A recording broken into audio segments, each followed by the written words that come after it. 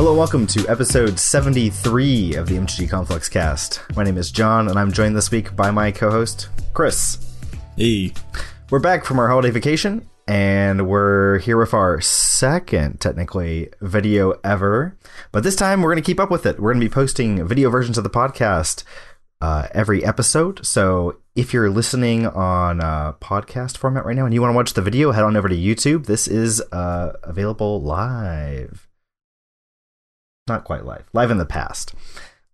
Anyways, this week we're going to be live recording. Yes, live recording. Better than no video, right? But we're back from our break, and we're going to be continuing this every other week like normal. Same format we've been doing for a while now, so look forward to that. This week, we're going to be talking about the current state of Modern and Pioneer, what's been going on while we've been away on our holiday break. And we're also going to be looking at some spicy Theros Beyond Death spoilers, which strangely is not abbreviated as TBD. It's THB, I found out, which ruined all of my cleverly planned jokes. But sad. Speaking of TBD, Chris, let's talk about what you've been up to these more than 2 weeks that we've been gone. Well, I was on vacation for 2 of those weeks. Went to the East Coast, saw my family over there. Did not play a single thing of Magic at all ever. I'm convinced now that if you just go to the East Coast, you never play Magic again. I've got a sample size of 2. 2 out of 2 would not play ever again on the East Coast. I thought about bringing cards over there. I was just like, nah, there's no way I'm gonna have time for any of that shit. So yeah, no, not happening. Did not happen. So I was only able to play any Magic at all for last Friday at Great Escape. And so, after not playing Magic for quite a while, being rather rusty, I just had to bring back a pretty easy deck, to get back in the swing of things. So I brought Amulet Titan. Oh yes. I've never not once heard you complain about having issues getting back into the swing of that deck. As you do. And it wouldn't be an F&M playing Amulet if I didn't get paired against goddamn Mike on the fucking mirror match and losing. Yeah? Again. How'd that go? How'd you lose, Chris? Oh, I have perfect explanations. Well, you see, game 1, I somehow won the die roll, which was a surprise to be sure. Wow. But a welcome one. But you didn't win. The problem was my Titan cost 9 mana, his cost 6. Huh. So his came into play half a turn earlier than mine did. So I did the big die. Yeah. Yeah. I mean, he may have had the tools to break serve because if I had played it on my turn anyway, because he had an Oko, which could have velked my Titan and blah, blah, blah, blah. But anyway. Game 2, I mulliganed to 5. And I played a Titan on turn 3 and won. And then game 3... Just riveting mirror matches. What happened in game 3? Oh, he kind of just had everything. He ghost quartered. So I played a breeding pool on turn 2, and he just ghost quartered it. Like turn 1 snake pass. I'm like, okay, Amulet go. He's like untap land pass, breeding pool, untap trigger from Amulet. He's like, activate my scout, ghost quarter that. I'm like, wow, that's a very aggressive ghost quarter. He thought it was a Civic Growth Chamber, so...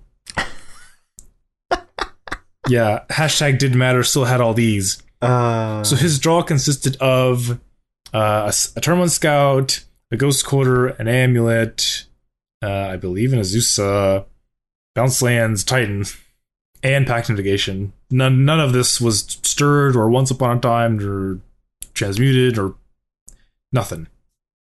It wasn't even a green Pact, it was just a Titan. Meanwhile, I had not quite all of those things, so being on the draw and having a slightly worse hand than your opponent in the mirror means you lose. We're going to have to start a spin-off podcast about just you playing Amulet mirror matches. We're going to call it Sowing Salt. Sowing Salt podcast. 3 in a red. Yeah, well, I technically beat everything else I played throughout the night, and proving once again Amulet best deck can only lose to itself, just like Jeskai Dragons. Yeah. That's definitely how that one works.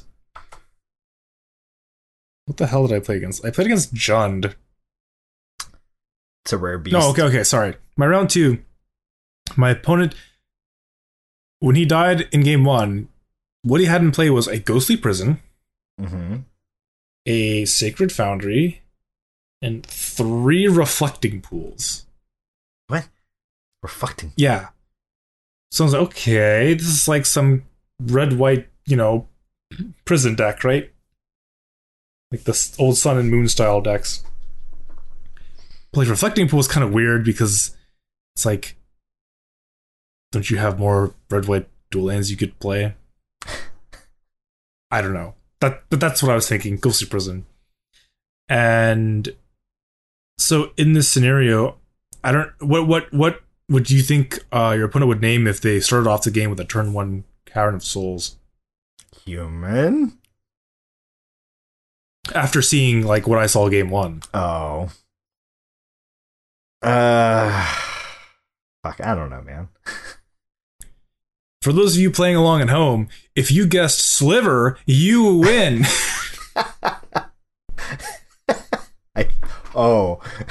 I see. Yeah, obviously. So he plays Cavern named Sliver. I'm sitting there looking at this fucking negate in my hand. Like, I mean, I think I've misread the situation. I guess, yeah, Reflecting Pool. Yeah, I see it. I technically did use my negate, though. Yeah, what did you negate? A Collected Company? A Chalice of the Void. Excellent. X was going to be 3. Oh, X was 3. What the fuck? His thinking was it would counter Oko, which was the only thing that I could have done to get rid of his Sliver Hive Lord, making all of his slivers indestructible. Because I had the Academy Ruins EE loop going on, and he's like, LOL, Sliver Hive Lord, they're indestructible. I'm like, huh. Well, I guess we're never drawing that EE again. Yeah. Send that one straight to the fucking Shadow Realm. Holy shit. That's funny. So did you won, obviously. Yeah, so he's like playing like a Sliver like prison deck. So apparently there's a Sliver that gives all your Slivers the opposition clause. Yeah. That's sick. New to me. And then there's also like, I think it's called Dormant Sliver. It's blue-green 2. It's like a 2/4. All your Slivers have Defender, and when they come into play, draw a card. You're supposed to like sack it to another Sliver or something. Like, or he has one Necrotic Sliver. There's like a Frenetic Ifrit Sliver as well. You could like kill him with, I think. And there's another Sliver that says like tap it, deal 2 damage to the creature or player, and deal 3 damage to itself. So you just like sit there and amass like 10 Slivers and then just nuke your opponent. Nuclear launch detected. And I guess if your Slivers are indestructible with Hive Lord, you can just keep doing it. What the fuck? Oh, because they're destructible. Wow, it doesn't sack them. It just deals. No, damage. It just deals damage to themselves. Wow. I guess the original idea was like you just have a big swole ass Sliver and it just would punch itself and not die. Or even if it does die, if you have enough of them, who cares? Yeah, that's Why amazing. Attack when you can. And Slivers are sick. No one plays that deck. Yeah, so this is like very different than the traditional Slivers list. Yeah, like the beat down Slivers deck. Yeah, like beat down Slivers. But yeah, game 2, he didn't have as many Slivers as I had zombies. I had to take a moment there to pour myself a new beer while I listened to this story. Sorry. Yeah, so it turns out Azusa +2 Field of the Dead and a bounce land goes wider than the old Prison Sliver deck. And he did not have a Ghostly Prison this time. Not that it would have mattered, thanks to my EE loop, which was made irrelevant by his, indestructible Sliver. But yeah, Sliver Prison. That's amazing. I just don't even know what to say. Kind of sweet, really. Yeah. Yeah, it's really sweet. So game 1 he lost because he just didn't have any of the right colors of mana because all he had was red white lands. Shocker. Yeah, And I don't think I saw any red white slivers in his deck. Game 2. If I saw like red white, the reflecting pool I guess is a giveaway, but like red white crap, I'd expect like some sort of ancient and a ghostly prison. Like I wouldn't have thought a ghostly prison would be in a sliver deck. I would expect like some ancient ass like Kithkin deck or something. I don't even know. Like, I think was ghostly prison in that same block. Sometimes people like bring Kamigawa. Oh, it's sometimes people like show up with these like, you know, decks they like blow the dust off the box from a closet somewhere and show up at FNM with some. Yeah, it's like an extended deck from 10 years, like probably more than 10 years ago. But yeah, I definitely played it when someone was playing like Cloud Thresher one time or something. I was like, wow, what the fuck is going on here? Yeah. Huh. But that's sweet. So you beat Slivers. Yeah, beat Slivers. Then I'm thinking it's Jund. And he just couldn't quite do Jund things well enough. Game 1, he tried his best, but my last card in hand was basically a Titan, and off the top, here's land number 6. Here's a Titan. Game's over now. Thank you very much. Yeah. Game 2 was very much the similar way. He had like Liliana. There was like, he plussed it, but I had 2 cards in hand, one of which was a Titan. So goodbye excess land, untap play a Titan. Goodbye all hopes of winning opponent. Straight to the Shadow Realm, right? Yeah, it's weird because like he kept playing the same land off of Renin 6. Like he was drawing non-land cards, but he just couldn't. I don't know. I guess they just weren't relevant enough. I think he had like a couple of Gwaifs or something, and maybe he got EE away or something. I don't know. Yeah, sad times for him. Amulet is definitely a scary deck these days. Oh, actually, no. I think he spent all of his cards trying to get rid of my Oko. Sounds about right. For a which fair he deck. did. Oko finally went away, and then I just untapped and played a Primeval Titan. I guess Jund can play Dreadbore if they're like really concerned about Oko these days, which they probably should be. Yeah. Going from instant to sorcery speed, definitely smarts, but yeah, I had Explosive sitting on 2 one game, and he bloodbraided into his second Tarmogoyf. Nice. Could you imagine bloodbraiding into an Oko? Oh. You can turn into an elk, and it doesn't have haste anymore. Just attack in and then give it an extra point of toughness on the back end. I ain't afraid of no shock. Wild / ain't got nothing on me. Strong. Maybe they have like a protection from red creature, and you're just like, not next time. Next time, got him. Yeah. And then last round, I guess technically we drew because the opponent offered. I was like, okay, fine. But it was burn, and he did the big die. He didn't draw enough searing effects, I guess. He tried one Gobble Guide, but Scout stuck around for too long. Oh, and yeah. I think I just naturally found my Radiant Fountain. So it was pretty gross. I also had Oko game 1 against him. I like how this story keeps getting worse and worse for the burn player. You're like, oh yeah, no searing effects. I was like, oh, okay, that sounds reasonable. Oh yeah, Scout stuck around. I was like, yeah, that's pretty bad. And you're like, oh yeah, then I just had the best land on my deck. Oh, okay, I definitely understand how you win now. And you're like, also, I had fucking Oko. Like, what a fucking shit you won. Holy crap. Like, okay, dude. Yeah. So in game 2, I have a Terminate Amulet, turn 2 Azusa, replay Bounce Land, Stirrings finds Radiant Fountain, play Radiant Fountain, pass. So I pass back to him on my turn 2 with, I guess, land, Radiant Fountain, Amulet, Azusa, and at 20 life after taking a hit from a Goblin Guide. So he attacks me again. I think it reveals something like a Summoner's Pact or something. Or Primeval Titan, I think it was. And then he, like, post-combat skew the critics my face, not my Azusa. And then suspended a Rift Bolt. I was like, okay, definitely should have killed the Azusa. So I just untap, play a Titan, and, you know, do the thing. Yeah. And so he, like, scoops and he's like, oh, I don't think I can beat that. And as he's, like, putting his cards away, I was like, well, actually, maybe I could have. Like, maybe I could have. I had Deflecting Palm and Path. I'm like, no. I still don't think you win that game. Deflecting Palm. Because I had a pact in my hand too, so I already have another Titan. You already took 8 damage. How does Palm work with Double Strike? Does it just reflect the first? Just the first strike. Yeah, okay. And the regular strike just slaps them. So he'd take like 8, not 16, and you would take 8. Yeah. But I meant, like, with the attack on the Titan, I would go back to like 13. No, sorry. 17, maybe 19, depending on how I decide to replay the bounce lands and whatever.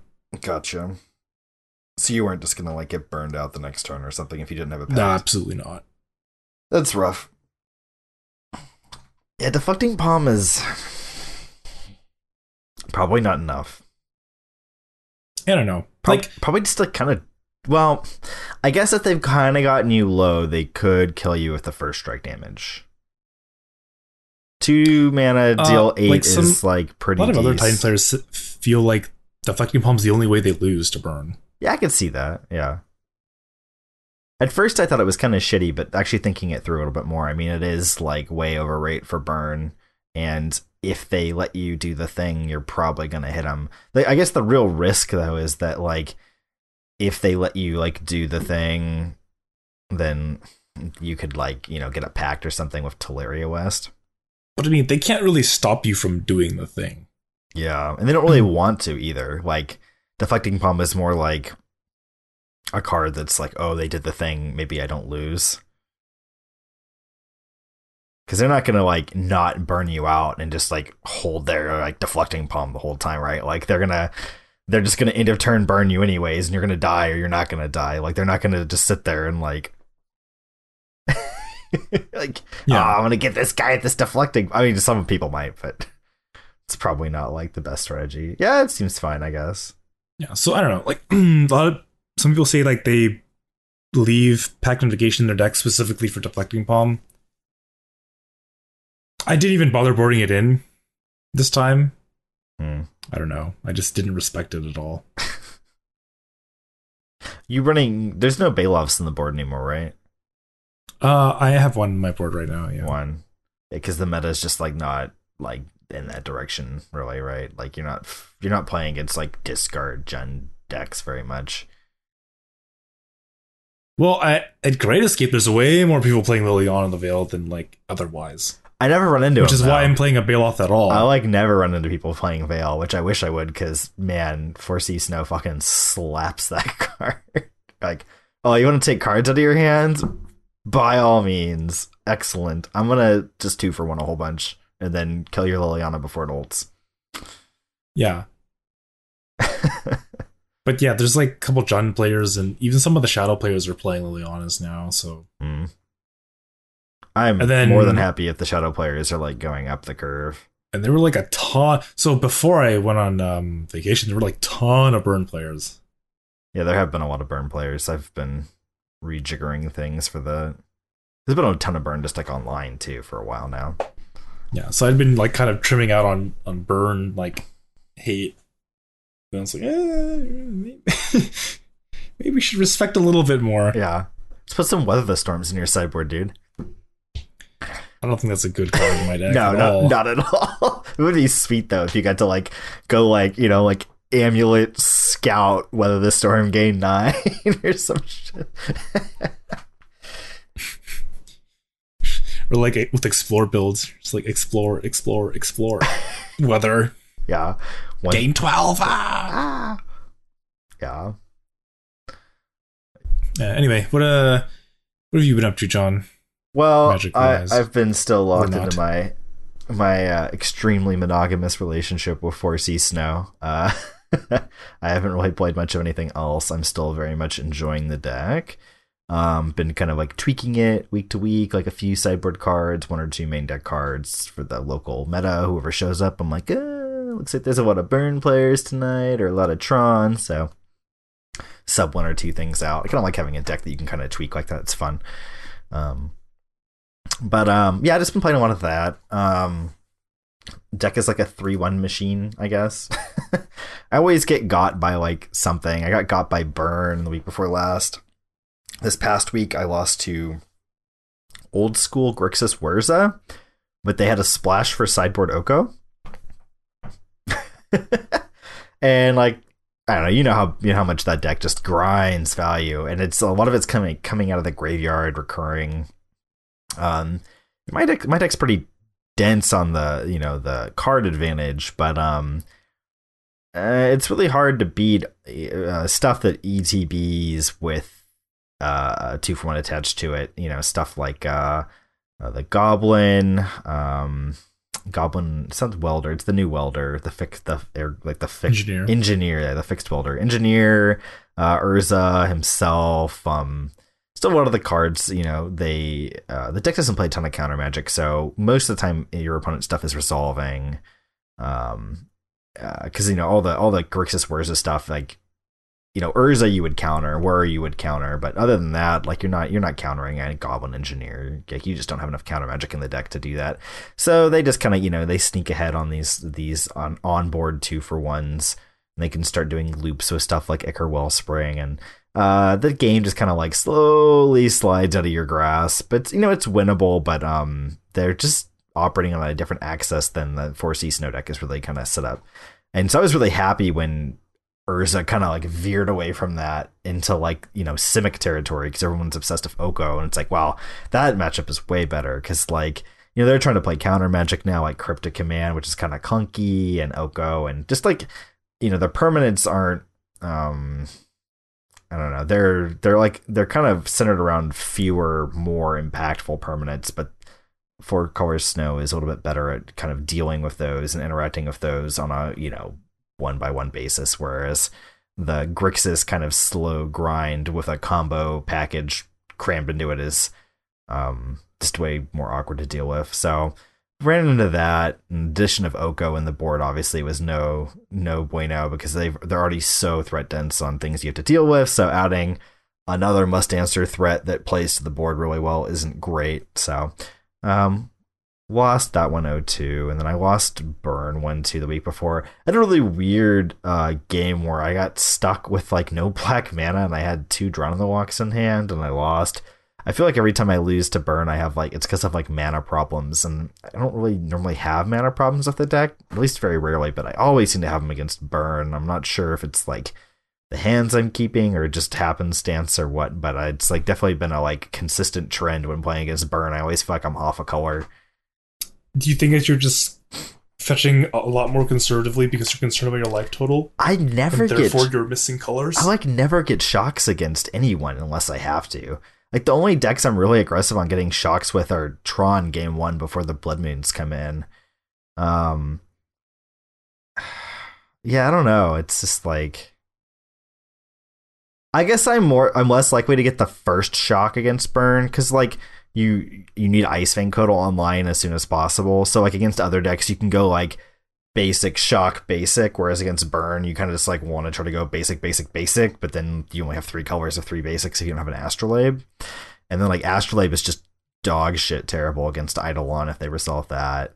That's been another issue with the matchup, is just that like all of your cheap cantrips are just god awful against Eidolon of the Great Revel. We're like just shy of a 50-50 matchup over like, it's one of our, I think it's our most common matchup because there's so much of it online. I got the stats right here. It's like we're 11-13 against it right now. So I mean, that's like almost even.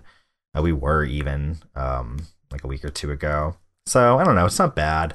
Pretty happy considering that was like the boogeyman matchup when we were playing the deck before Oko. It was like, oh, like Burn is like really, really hard. One of our bad matchups. And now I've got it like in a place where it's a 50-50. I can't really complain too much, really. But yeah, I'm still on the deck. I think it's really sweet. But I am looking to get back into Legacy. I haven't actually played it since GP Oakland, like last January. Been out of the format the whole time, basically. Same. Yeah, like the whole time Wrenn and 6 has been in the format, which is crazy because I had the whole Rug Delver deck. I had all the cards. But I always kind of like, after Grixis Delver wasn't a thing, I was playing Blue Red Delver. I used to play Rug Delver, and then I played Grixis Delver when that was good. And then after Grixis Delver took the Banhammer, I was on Blue Red. And I played Blue Red before that, sometimes just for fun at like local tournaments. But Blue Red is like good again with Brazen Borrower being added to the mix. And I mean, I knew it was good before too with Dreadhorde Arcanist, but it got kind of overshadowed by Oko and all that. So it never really had like a chance to like kind of like, you know, do its thing. So now that Wrenn and 6 is gone and Oko is kind of on the downturn a little bit at least, it looks like Blue Red's in a good spot in the format. The format looks fun too. So I think I'm gonna get back in and start playing Blue Red. I had to pick up some Brazen Borrowers. I bought some last night, which was kind of a gross pill to swallow. Like $30 right now. Like 25, yeah. So picked up a pair of those, and I finally got some Veil of Summers because apparently the Banhammer isn't coming anytime soon for Modern. So pick some of those up just to have on hand. But yeah, Blue Red Delver is looking really sweet. So it's kind of where I'm looking moving forward. But speaking of Veil and Oko, kind of touched on those. There was a SCG Modern Team Open this past weekend, and there was a lot of Oko and a lot of Veil. I've got the stats right here. Of the day 2 deck lists, 40 of the 60 lists had at least one copy of Oko, 17 of them had one of Urza, 13 had one of Primeval Titan, 44 of the 60 had at least one copy of Veil, and 22 of the 60 had at least a copy of Once Upon a Time. That's crazy. And to shed a little bit more light on that, I can go over the some of the archetypes. The most common archetype was a 10% representation for Sultai Urza. And then at 9% we had Simic Urza, Bug Titan, and Simic Titan. So 19 and 18% between Titan and Urza. There's actually a 7% were on Rug Urza. So I guess the Urza decks have kind of spread out. So we got about 20% of the player base on an Urza deck. And then we had I don't know if you want to lump in Amulet Titan with these new non-Amulet Titan decks. If you did, though, you had 20. Is that? It's actually like 23% on Amulet or on Titan decks. So Titan and Urza very much so the, you know, about half the format just between them. I mean, this is, you know, a day 2 metagame of a team event, which is, you know, people are conservative on their deck choices usually, and kind of an inbred meta, but I mean, 2 decks shaping up, you know, half of the day 2 metagame is pretty impressive, right? Yeah, I mean, I don't think we've seen too many. Well, that's assuming we could all just lump together all there's the decks as being the same. Yeah, there's 2% Banters and 2% 4-color Wurza as well. There's a ton, and then we've got 2% Titan Shift, 7% Mono Green Tron, 3% Eldrazi Tron. It's basically just Urza and Big Mana is the only thing that really managed to survive here in any real numbers. It's just kind of crazy, really, looking at these stats. Just really. I'll swap over for the people on the podcast or the YouTube to see the stats. I'll pull them up here. These numbers are just, I don't know, they're kind of absurd. And that explains the the numbers we were just talking about of how prevalent Oko, Urza, Primetime, and Veil of Summer were. You know, most of these decks are green decks, so Veil of Summer is kind of a no-brainer somewhere in the 75 since it's such a powerful card. Looking at this day 2 metagame, do you feel like this is kind of indicative of where the format's at as a whole? Or do you think this is kind of an outlier? Well, I think Urza's been like arguably the best and most popular deck for quite a while now. So I don't really think there's anything surprising about that. That's fair. But and then all these Titan decks, I don't think that you can say that Amulet Titan and these no Amulet decks are the same. That's true. I mean, they do. Have I feel difference. like these non-Amulet lists they feel a lot more like I feel like they're a lot more like a Scapeshift deck without Scapeshift than an Amulet deck without amulets. I can see that. If that makes sense. Yeah. The kind of the axis they're operating on is more akin to a Scapeshift deck, is what you're saying. Yeah, so it's more like a ramp, play a Titan, get a bunch of... so typically, Valakut would just outright kill your opponent, but instead you're just getting, Field of the Dead and making tons of zombies. So you're killing them through combat instead of with, direct damage. But by doing so, you get to play with Oko instead of not. So you have, this plan B of, the absurdity that is Oko when your, ramp plan is maybe not the best. What I think is very strange is these Naomi lists, they look very, very similar to that of the Pioneer Field of the Dead decks. Oh, yeah, that's true, yeah. I'd forgotten that, but when I looked at them originally, I did have that thought. It's basically what the Pioneer decks wish they could, if the Pioneer decks had access to Primeval Titan, this is basically what the deck would be. Right? Yeah. 4 Grazers, Rejuvenators, some other ramp creature thing. Some people are playing Scout, some playing Elder. Pick your favorite snake, I guess. And then Okos. And Explorers instead of Growth Spirals. And Once Upon a Time, which is the same. And then 30 fucking lands. It's basically the same deck. Yeah, no, you're totally... Except Primeval Titan is way better than Hour of Promise. Yeah, a lot better. You get a lot more for that 1 mana. You get a lot more for that 1 mana. Yeah. You get access... But I mean, so I kind of think that it's not that Primeval Titan is this, amazing modern card. I mean, it's a very good card. It's Once Upon a Time. I think it's Field of the Dead, right? Field of the Dead, yeah. Those 2 cards are just... Yeah. If Field of the Dead didn't exist, this, Sultai Titan or Bant Titan or whatever, blue-green Titan decks, they wouldn't exist. Yeah, there's no reason to be doing this without Field. There's no payoff. Yeah, so Amulet Titan, the card slots into that deck very easily, and it's very good and powerful. But the Sultai deck, Titan deck, or the blue-green Titan deck, it's a Field of the Dead deck. Yeah.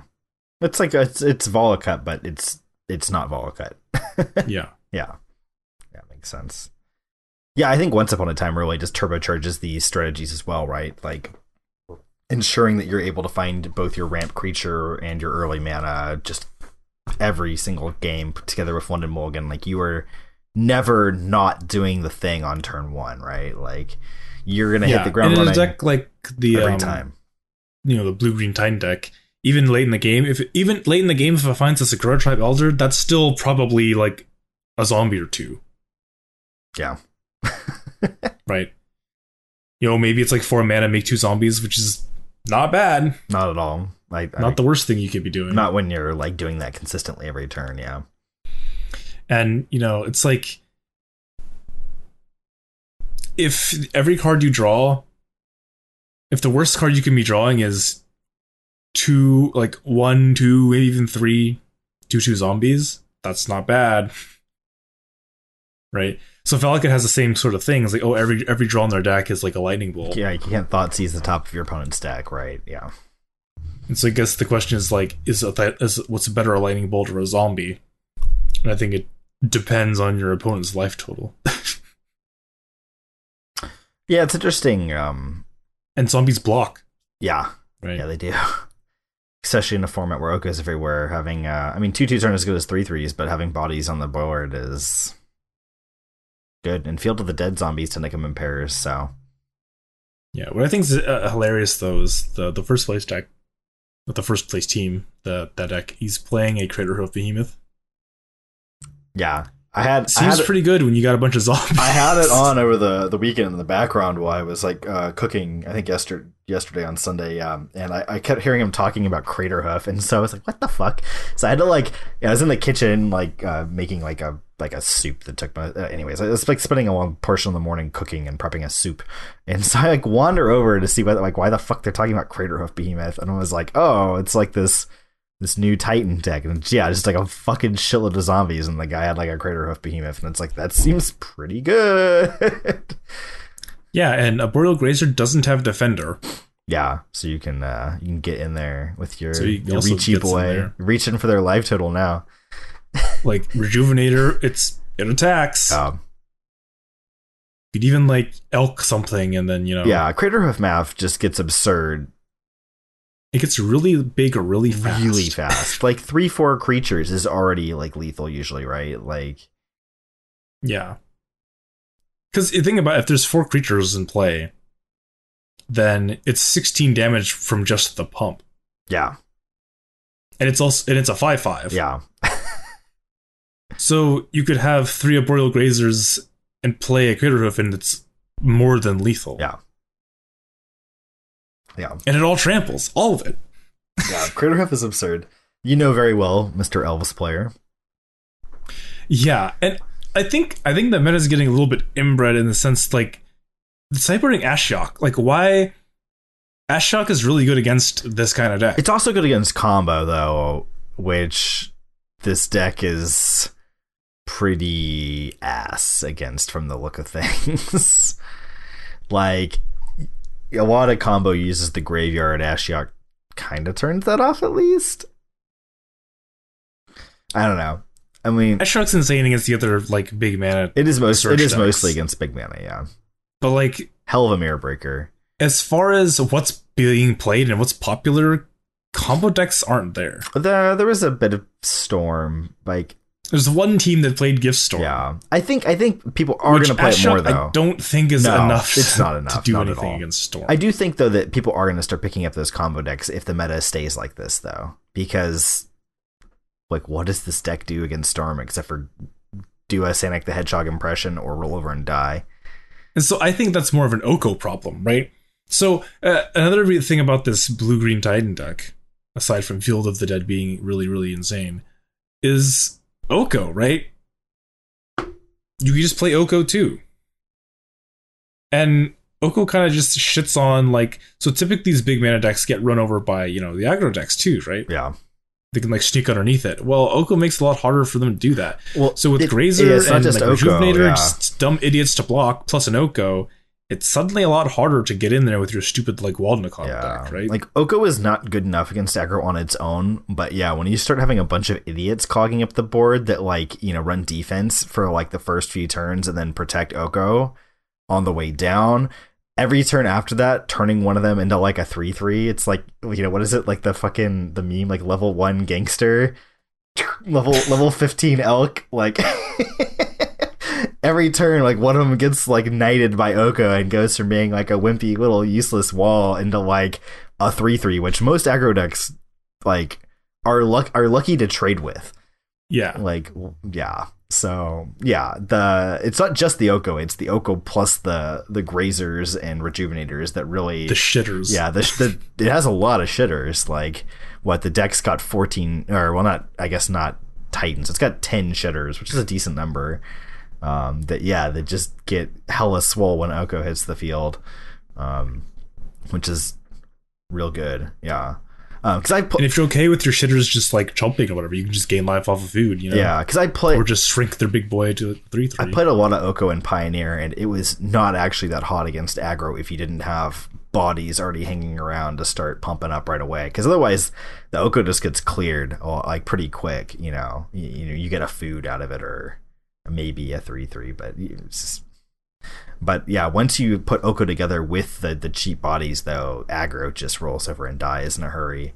And his loyalty is so high that like, they can't even burn it. So no one's even really playing stuff like that anymore.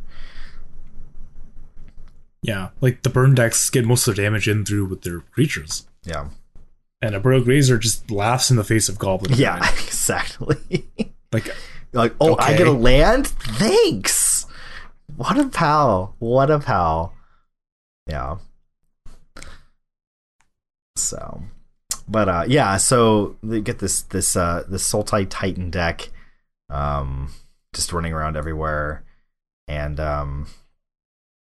also the Urza decks, which are quite popular. Yeah, so I think it's pretty clear that Oko is kind of skewing modern. Yeah, as much as it pains me to say it.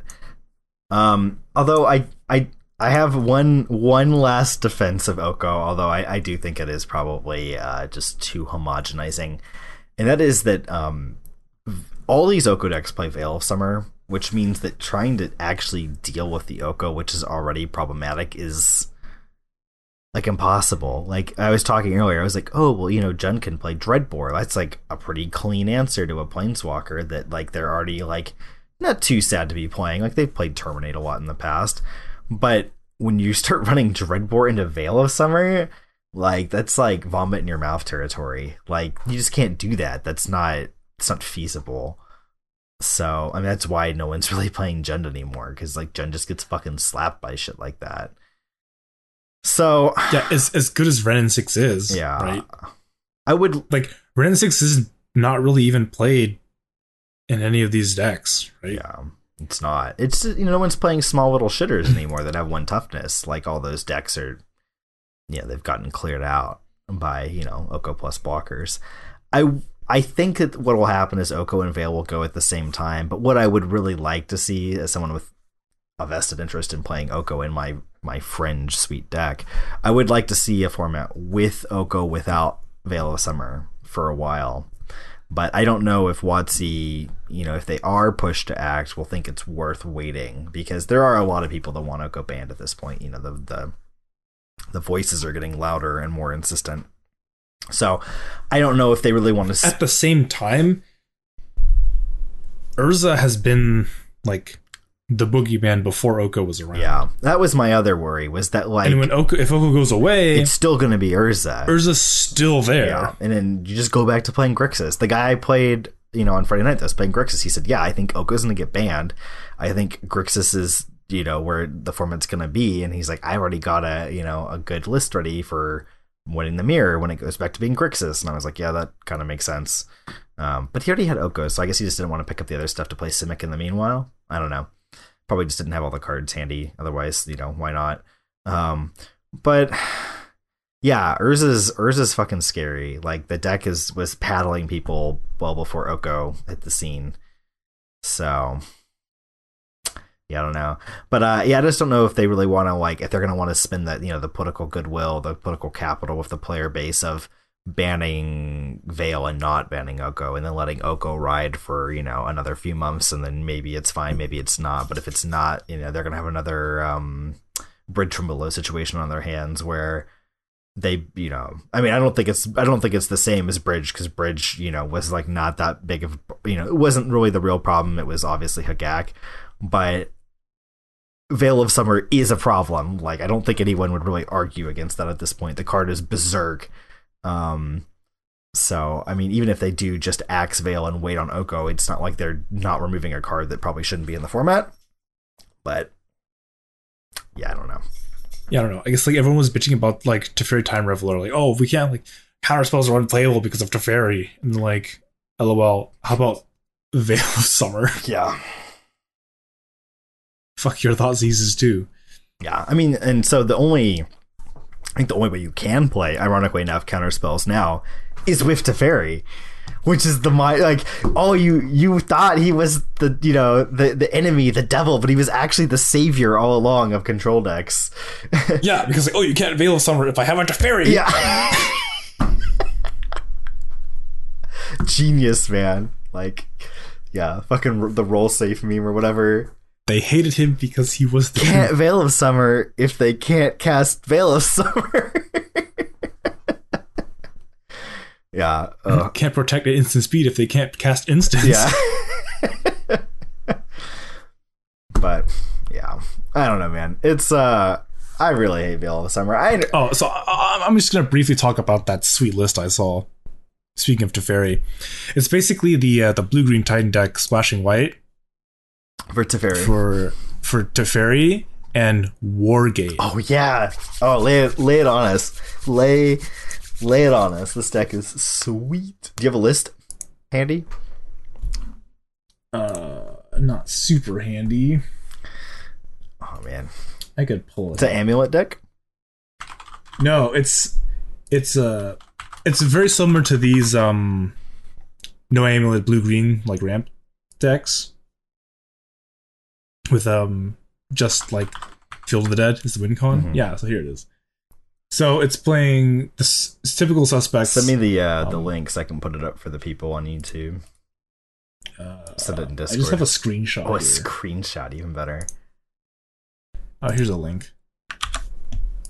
Boom. Thank you. Yeah, so 29 lands, as you do. Typical suspects: 4 Grazer, 4 Pack, 4 Titan, 4 Once Upon a Time, 3 Okos. So looks like they trimmed the 30th land and an Explorer for 2 Teferis, and slapped 4 Wargates in there. Trace Bien, I love it. Wargate is great, man. I'm so happy to see this card again. Yeah.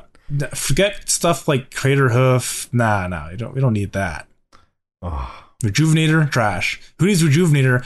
Why play 3 mana to get a land out of the top 5, but you can pay 3 mana to get any land that you want and put it into play. It's half price, no body attached. But see, there's upside. Later in the game, you can Wargate in an Oko or a Primeval Titan. It's like Protoss, man, like from StarCraft. Like, carrier has arrived. Just start shitting out elk everywhere. Yeah, and then so you can do stuff in the sideboard. So the sideboard, right? There's like 1 rest in peace. Well, you can Wargate that bad boy out. This is like the terrible Bant Pokemon deck we built and talked about on stream like half a year ago now. We were playing Glittering Wish. Although I'm sure this deck is a lot better than that. Oh one. yeah, it's gotta be like significantly better. But think about it. You can +1 your Teferi, and then you can just instant speed Wargate. Holy crap. It's just like, aha, he has no blockers. I will attack him. Ah, surprise Wargate. It's a land. Oh, it makes zombies. Ah. Yeah. It's like instant speed Titan. Get some lands, make some zombies. Like, oh, just put to blocks. Put 10 power on the board at instant speed. For only 9 mana. Yeah. Tooth and nail, Wargate. Oh man. And think about your opponent has a pesky ensnaring bridge. Well, for 6 mana, you go get a Teferi or an Oko and deal with that shit. Yeah. Oh man. Oh, could you imagine if you Wargate in a Grafdigger's Cage, does that fizzle something that targets something in the yard? It does, right? Yeah. So your opponent Snapcaster Mage's Cryptic Command? I don't know. I target this Cryptic Command. Okay, target on the stack. Wargate. I guess that wouldn't work with Teferi because you're not countering anything with Cryptic. But yeah, if they gotta snap back something and you just Wargate in a Grafdigger's Cage in response. That's hot. Which is Flash Effect Rite of Past in Flames response Wargate. Oh man, you could if someone cracked a fetch, you could can you Wargate an Ashiok to even mind censor them? Yeah. Why not? That's hot. That's super hot. You just you Arbiter them, but you cannot pay. Ashiok will not be bribed. Yeah. Oh man, this is great. This is what memes are made of. Holy shit. Or oh my god, man! So you're playing the Field of the Dead Mirror, so then you just flash in your Wargate for your EE on 0 and kill all their zombies. What? That works. It works. Sunburst is 0. Wow. Yeah, it's like EOT, like blow up your zombies, and then on still in your end step, sack my elder to make some zombies for me and attack you with them. We need to do a league with this and make a video, Chris. It'd be hot. I can't imagine how much do you think Wargate is online? A penny. Can't be that much, right? A penny. Less than a penny. Because they do that on Modo. You know how much Wargate is in paper? I don't know. No one plays EDH on Modo. It's like $5 It's like $5 to $7, depending. Well, I give you a personal guarantee Wargate ain't worth shit online. I'm looking it up right now. Here, we'll see here. Yeah, it is an 18th of a cent. Yeah, so we can definitely put this together. Yeah. So we should do that. It plays fucking Westvale Abbey. Oh yeah. Oh, and because you're white, you play Chimera Crossroads instead of Radiant Mountain. It's just value. Strictly better. That stuff's sweet. We gotta plan this out. We gotta make a video. It's happening. Oh, you can just like Wargate in Damping Sphere. Yeah. I don't know why, but you could.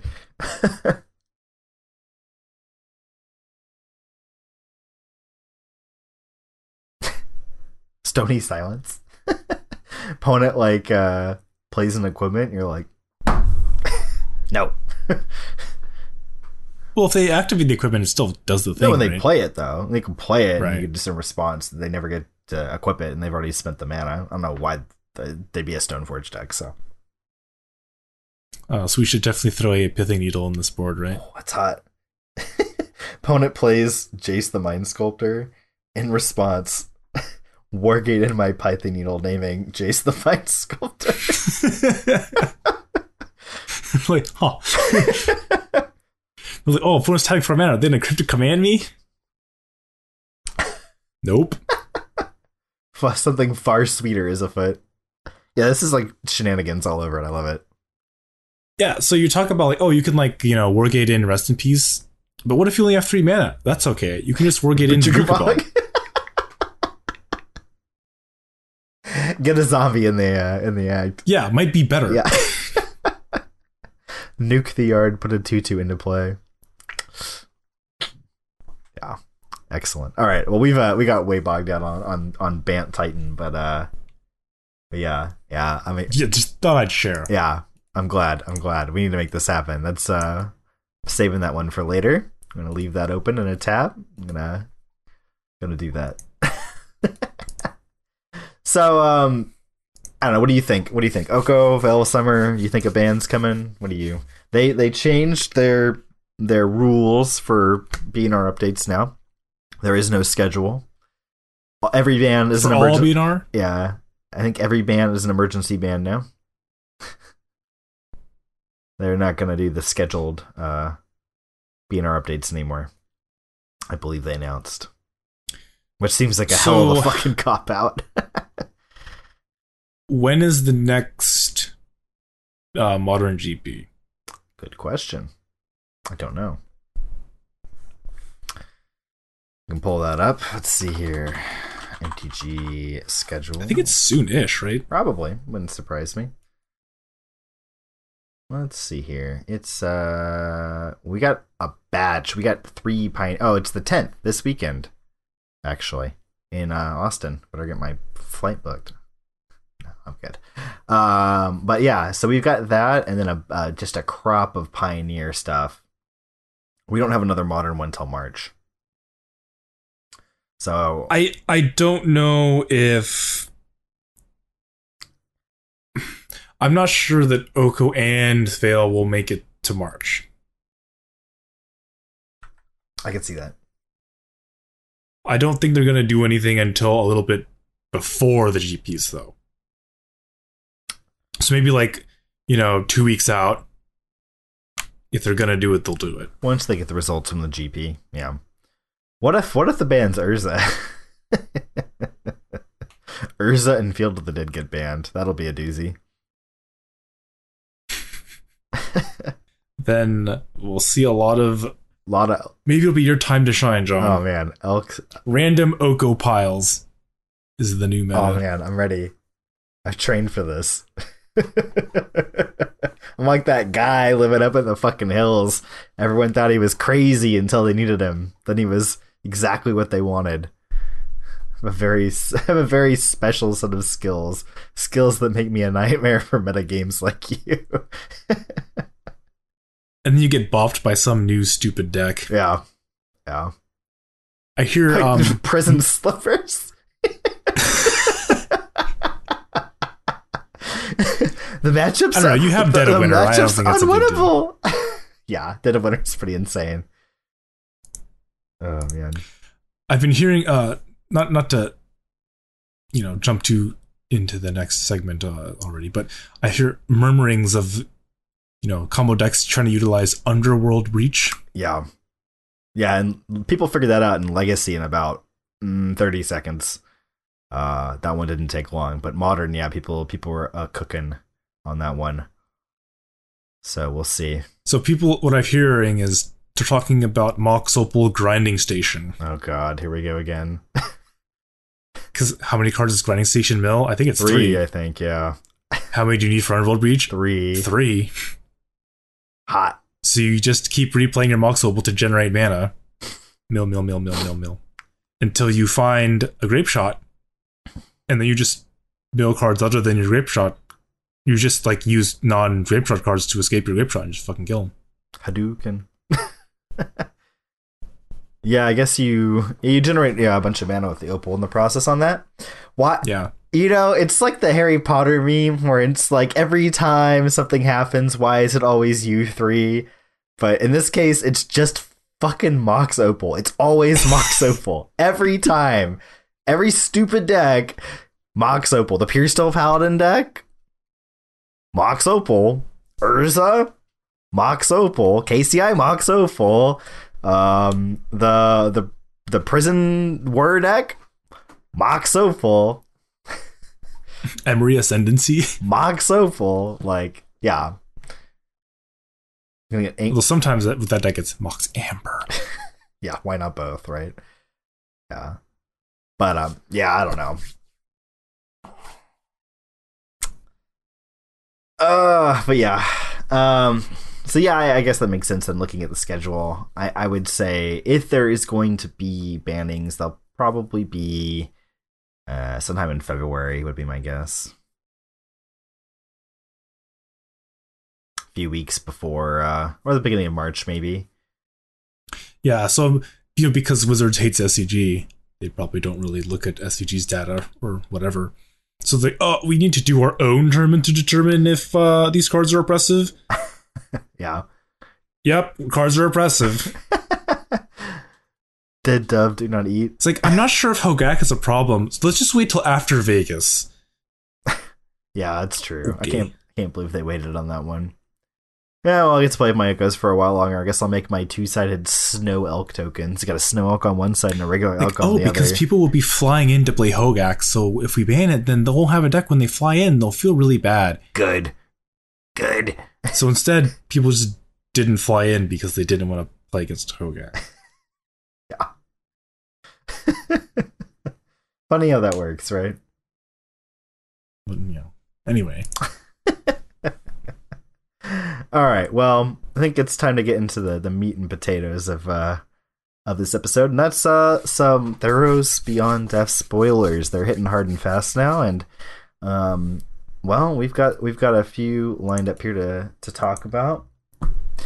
First one we got here is Staggering Insight, which I don't think is a very good card, but I'm excited to meme with this one every time someone drops a hot fucking take in a chat about Magic. Just hit him up with a screenshot of this bad boy. Yeah, this is some art here. Yeah, I don't even know what's going on. He's just he's being staggered. Clearly, he's staggered. He is staggered. This is an Uno reverse card in real life. That's what's happening here, depicted on this art. It's a white and a blue aura. And it says, when an enchanted creature gets +1/+1 and has lifelink, and whenever this creature deals combat damage to a player, draw a card. So it's Bad Curious Obsession. is what this is. It gives lifelink. Woo, for a mana more. And yeah, you lose the must attack every turn or it goes away clause, but let's be real, a blue mana versus blue-white is a big difference. But heroic decks are probably going to be a thing again. So, having a sweet thing to slap on your heroic duder, give him some lifelink and a bit of a buff, draw some cards. It's pretty sweet, right? Sure. Whatever. Not worth talking about for Pioneer and Modern, which is what we care about here, so we'll move on. But stay tuned for some staggering insights in the future from us. The next one, this one looks a little bit more playable. This is Klothys, God of Destiny. Destiny is blind, apparently. It's more of a God of Justice thing, I would think, but there's a blindfold over Klothys. They are a enchantment creature god for 1 red green, 4/5 indestructible. As long as your devotion to red and green is less than 7, Klothys isn't a creature. And they have, at the beginning of your pre-combat main phase, exile target card from a graveyard. If it was a land, add red or green to your mana pool. Otherwise, you gain 2 life, and Klothys deals 2 damage to each opponent. So, do you think Klothys would be like Zeus and like have a child with, a human or something? Why you say that? And if so, who would be Destiny's child? Bravo. Bravo. Bravo.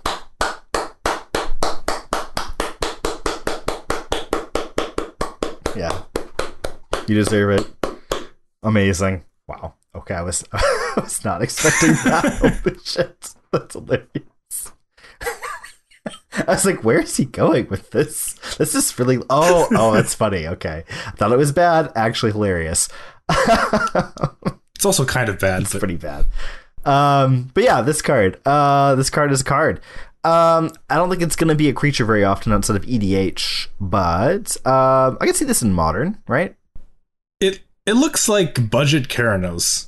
Yeah, which is real because 5 mana is a lot of mana. 3 mana, not as much. So it's a thing you can play, and if it resolves, the stupid control deck will have a really hard time getting rid of it, and it will kill them eventually. Mm-hmm. Not as flexible as Keranos hitting creatures, but I mean, yeah. I think very different kinds of decks want it. Mm-hmm. Keranos was a card that control decks played against other control decks and, grindy mid-range like value decks. So I don't really see an aggro deck playing this against a mid-range deck necessarily. Although it might be okay. Pretty good against control though. Yeah. But it ramps if something you care about, but just doing 2 damage that they can't do anything about. It is weird because the power level seems more Pioneer power level, but there's a lot more enchantment based removal in Pioneer control decks. You got like cast outs floating around and such. And detention spheres being a lot more common than they are in Modern, I feel like. So it's kind of weird that the lower power format actually has more, I would say, readily available answers to this card. But I guess even in Modern, if you could stick this against a control deck, it's gonna put in work. Yeah, it might be okay. It is 2 damage versus 3 is a lot slower though. Yeah. So I don't know, but this card's worth keeping an eye on. I think it's kind of cool. Our next card is a bit of a throwback. It's Thirst for Meaning, which is 2 and a blue instant. Draw 3 cards, then discard 2 cards unless you discard an enchantment card. This is obviously a throwback to Thirst for Knowledge, which was a pretty solid card for a long time. I've played it in Modern more recently than I probably should have. So this card's cool, man. And I was just saying, that blue-white control in Pioneer plays a lot more enchantment-based answers. Here's a potential card you could shove into your blue-white control deck. Although I think when with Dig still being legal, that's probably not a thing. But if that card exits the format, Thirst for Meaning is kind of interesting as a selection spell. Instant speed is always great in control. Yeah, much better than stupid sorcery speed. What is it? Careful? Not careful study. Divination. It's not divination. What are you thinking? It's sorcery. It's the draw 3, discard 2 unless you discard land. Oh. Yeah, that card's from the original Ravnica. That card is not very good. Mostly because it's a sorcery. Yeah, I forget what it's called.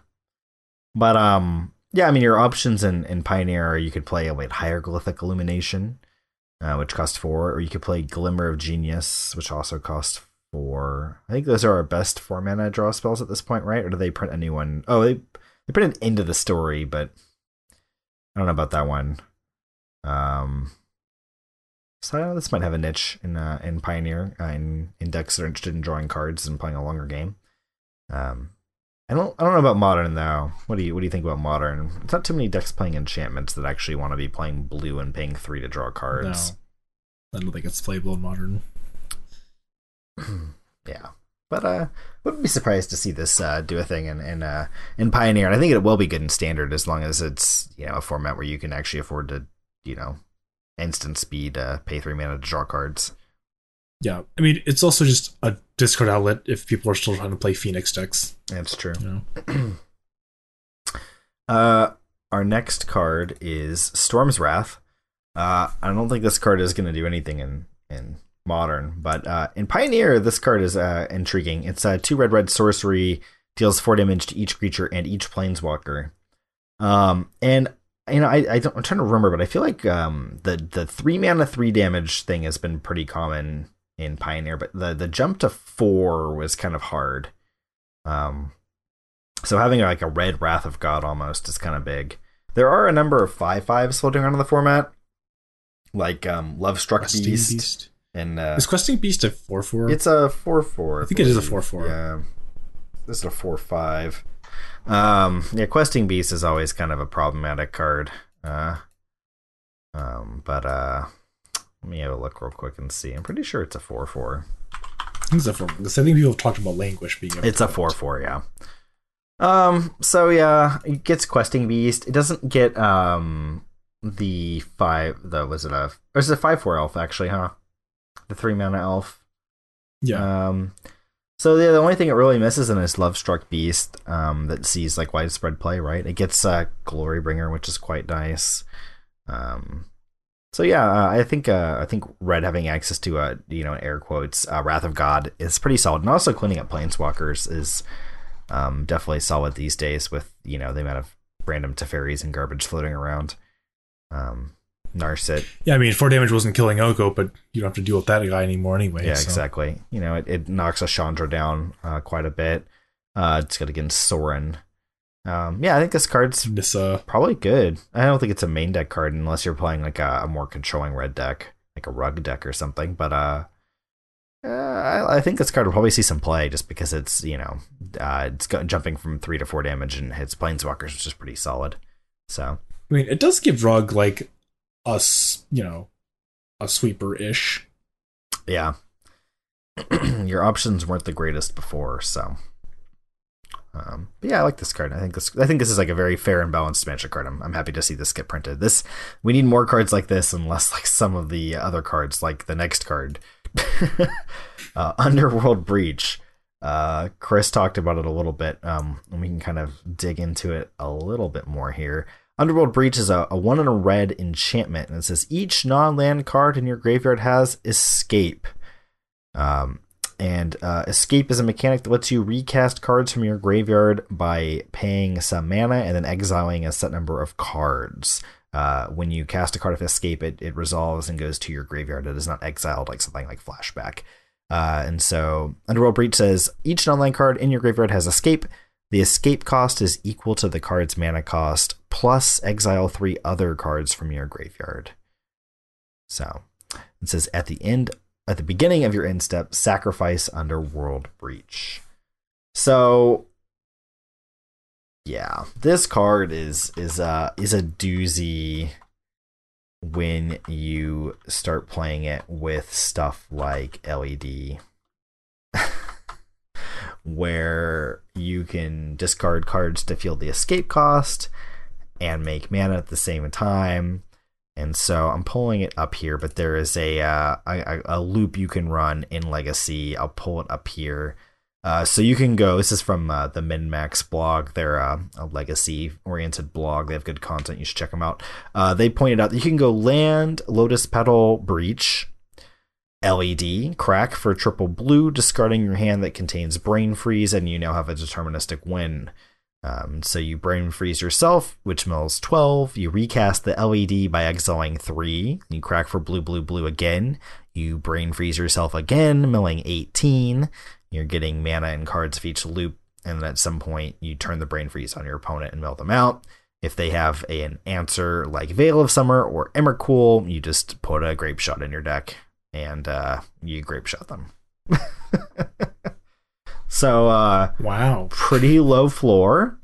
So on one hand, this seems super busted. On the other hand, turn 1 kills are not the craziest thing in a format like Legacy. I mean, Belcher's a thing. You've played a lot of Belcher, Chris. Yeah, I mean, that hand had to have land, Petal, Breach, LED, Brain Freeze. That's 5 cards. So, I don't know. I mean, you can obviously make it a little bit more robust than that, right? You could play other Petal effects or something. But I mean, you only have, 4 breaches in your deck, so. But it really needs LED to do the thing. Yeah. So I don't know. It is very busted when you can do it, but there's a lot of decks like that in Legacy. You can play what was the other deck, the turn 1 combo deck that wasn't Belcher? It was with the creature, the Underworld or Undercity. I mean, Oopsal spells. Yeah, you could play Oopsal spells. So, and there's other decks like that as well that, have turn 1 wins. So, I don't know. Underworld Breach is powerful, but I'm not sure if it's quite the boogeyman that some people make it out to be. But that is definitely it's definitely a very powerful card. It's like kind of like a Yawgmoth's Will that has, it's cheaper to play. The cards aren't exiled, but it does have an additional cost tacked on. So, big difference though is that after Yawgmoth resolves, the card gets exiled. That's what I was saying. Yeah, so this one you just keep looping the same card over and over. Yeah, which is big, really big.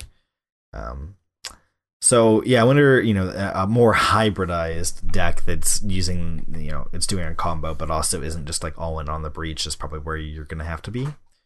But I don't know. Legacy Storm Ant has always relied on, LED plus Infernal Tutor for a lot of its power.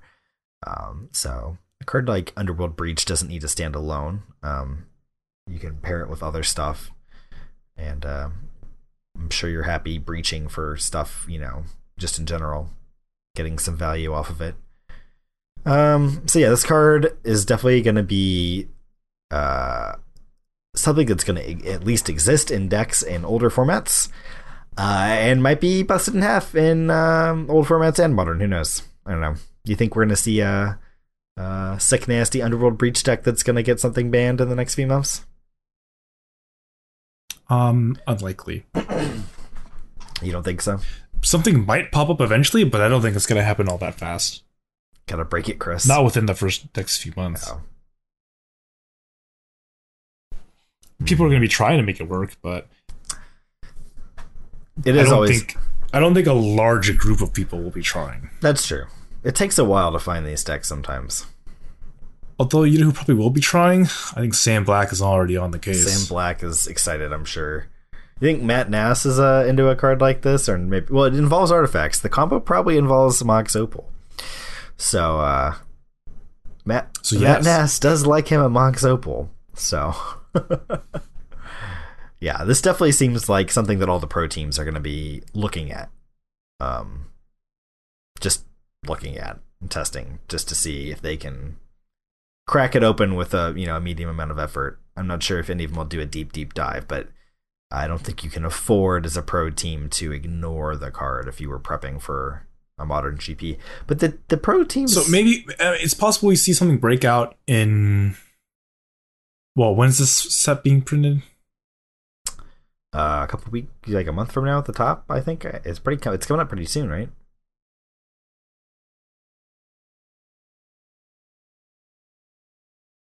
Yeah, I don't know. So like if, Urza goes back to being the boogeyman and everyone ditches their Emrys, I don't know.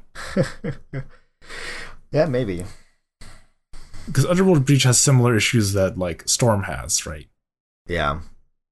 You need to have you need your graveyard to do the thing. Yeah, rest in peace. And you also need this stupid card to resolve. Spell Snare back on the menu. Exciting times. But yeah, I don't know. This card's gonna be around at the very least, seeing play in weird niche spots in Legacy, Vintage, EDH, yada yada yada, and it might be completely busted in half. Who knows? But definitely gonna be a card you'll see again, I'm sure. Yeah, it's definitely a card that raises eyebrows. Yeah. Speaking of raising eyebrows, our next card kind of raised my eyebrows because it looks a lot like another card I've seen before, and that's our next card is Ox of Agonis. 3 red Ox creature with stats are 4/2. When it enters the battlefield, discard your hand, then draw 3 cards. That sounds quite like my old friend Bedlam Reveler, and just like Bedlam Reveler, this card cares about the graveyard. It has Escape for red, exile 8 other cards from your graveyard. It escapes with a +1/+1 counter on it. So for 2 mana and eating 8 cards out of your yard, you get a 5/3 that discards your hand and draws 3. Seems pretty good to me. Yeah, 8 cards is a lot of cards. It is. You know who's in the business of putting a lot of cards in their graveyard, though? Dredge. Could you imagine dredging or putting this in the graveyard with Dredge and then eating your random non-dredging crap, paying 2 and getting to dredge 3 times? I don't know. Seems interesting. And get a 5/3. Yeah. Seems alright. Seems solid. Kind of reminds me of Lotlif Troll a little bit. No, not Lotlif Troll. Grave Troll a little bit. Not quite the same. Grave Troll had the dredge stapled onto it, which was just absurd, but that's not a very good comparison. But yeah, this card is powerful, I feel like. Got good stats, a little bit expensive on the front end, but if you're just gonna bend it and cast it that way, 2 mana for 5/3 that draws you 3 cards is pretty hot. Yeah. People are definitely going to be experimenting with this one. I think people casting on the front hand are really not happy with what's going on. Yeah, I would agree. A card like this, if Faithless Looting was still in the format, would be pretty busted. If what was? Faithless Looting was still in the format? Oh. Yeah, it'd be good, I guess. Yeah. Yeah, holy shit. I'm glad that's not a thing. That seems way too easy. Just put on your stupid burning inquiry decks. Yeah. Yeah, maybe we'll see a renaissance of those decks. But yeah, this one's without looting? I doubt it. Yeah, probably not. Good riddance. I hated playing against those decks. Our next card, I think I missed a card here. Our next card is Nyx Lotus, which I'm gonna pull up here. Somehow missed it. Nyx Lotus. I don't know why this card's called Lotus. It costs 4 mana. That's not a Lotus. It's an artifact. I guess that's a Lotus. It ETB's tapped, and it has tap. Choose a color. Add an amount of mana of that color equal to your devotion to that color. So it's a fixed Field of Nyx. Nykthos trying to Nyx, yeah. It's a Ficthos. A fixed Thicthos. I don't know why they call this a Lotus. I don't get Lotus from this at all. Yeah, I don't know. It's some dumb mana cannon. Mana cannon. Do you think this is going to see play anywhere? 4 mana is a lot. This has a lot more opportunity cost than sticking a land into your deck does. I don't really see it. Because most of the time, your devotion decks don't really need insane amounts of mana. But Nykthos was just free, right? Yeah. I don't see a mono black deck really wanting to invest for mana into this stupid thing. So they can untap and tap it for, maybe 3 pips. Yeah, that seems Whoop-de-doo. freaking terrible. All right. We're gonna move on from this one then. I think I'm convinced. Our next card. This card could be much sweeter. This is Storm Herald, 2 in a red for a 3/2 with haste. The haste is important because when Storm Herald enters the battlefield, you may return any number of aura cards from your graveyard to the battlefield attached to creatures you control. Exile those auras at the beginning of your next end step. If those auras would leave the battlefield, exile them instead of putting them anywhere else. Can you say Eldrazi Conscription? All I have to say is no Faithless Looting. Yeah. Again, another no Faithless Looting card. Man. I'm sure people are going to be making some freaking jank with this card. It's going to be awesome. You're just going to get slapped by a Storm Herald. Your opponent's going to bend some thick-ass enchantment on like turn 1 or 2, and you're going to be like, ugh. Some crazy-ass, like... God, it's like there's some like 6 mana auras out there. There's some really expensive auras out there. They're just like that shit crazy. Let's see if we can do just do a search for enchantment for aura and do a reversed search on mana cost. Let's do that. We'll sort them by CMC. We'll sort descending. Eldrazi Conscription is the most expensive at 8. Unfortunately, you can't get Overwhelming Splendor because it has to be attached to creatures you control. Most of these are actually not that bad. The really expensive ones steal stuff, which isn't going to happen.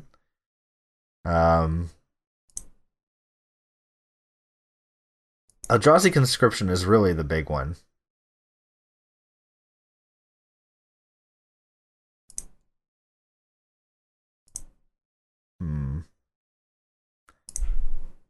Maybe not as bad as we thought it was at first glance. Ha! Wait, you could play Infinite Reflection. When it enters the battlefield attached to a creature, each other non-token creature you control becomes a copy of it. Non-token creatures you control enter the battlefield as a copy of enchanted creature. It doesn't really do much though, because the Storm Herald already grabs all the crap in your graveyard already. Yeah. Prodigious Growth. Give it 7/7 and trample. Pollen Bright Wings. You could slap them and make a bunch of tokens. I guess the real threat might be like putting a few of these together, right? By their powers combined, they do something strange and busted.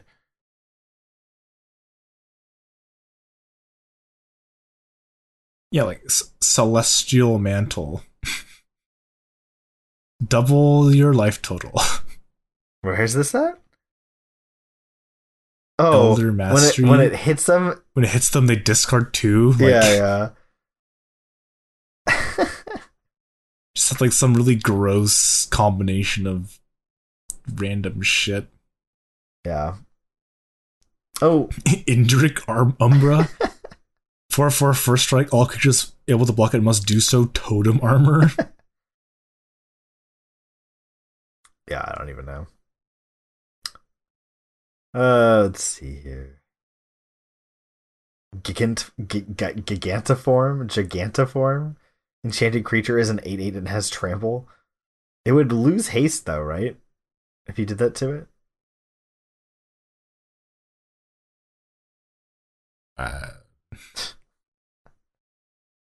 Oh, there you go. Knightly Valor gets you a 2/2. Full free. Yeah, I don't know.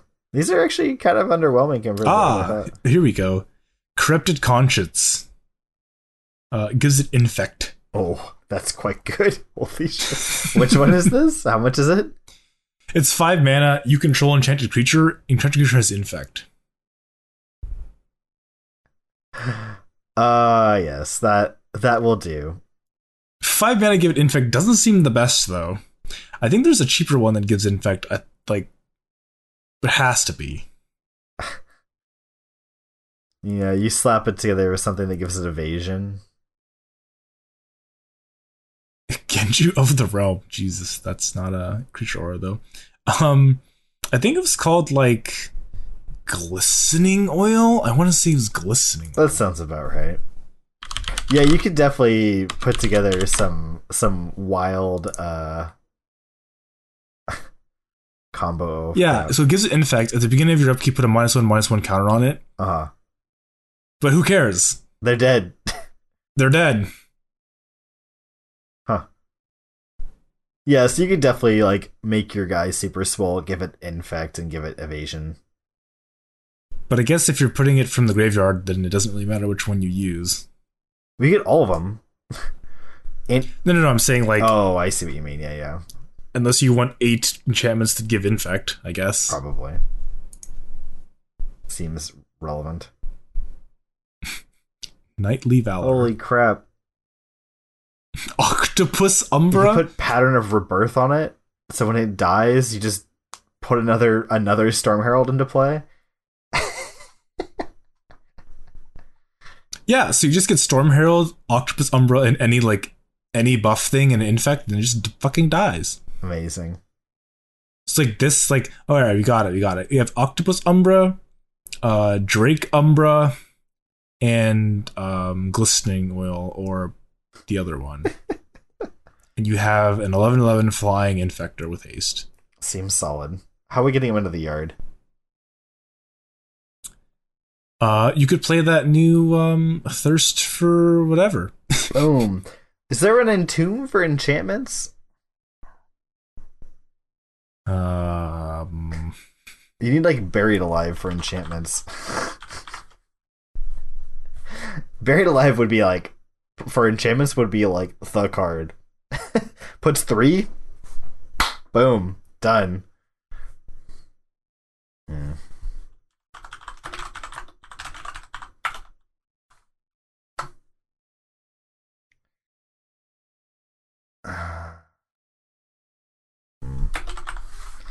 Can't get bogged down in this for too long, but I am curious.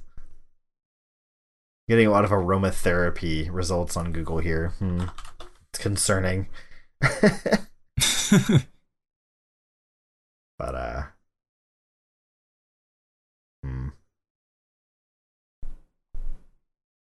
anyways. Oh, you could Gifts Ungiven. Can you do it with 2? Is there any a combo of 2 that does it? I mean, I guess Eldrazi Conscription plus Infect, right? Oh yeah.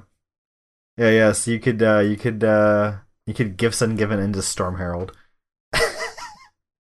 Seems expensive and flimsy for what you get, but also seems super sweet. This is a step up from Aura Swap Boggles, I guess. Is it though? No, not really.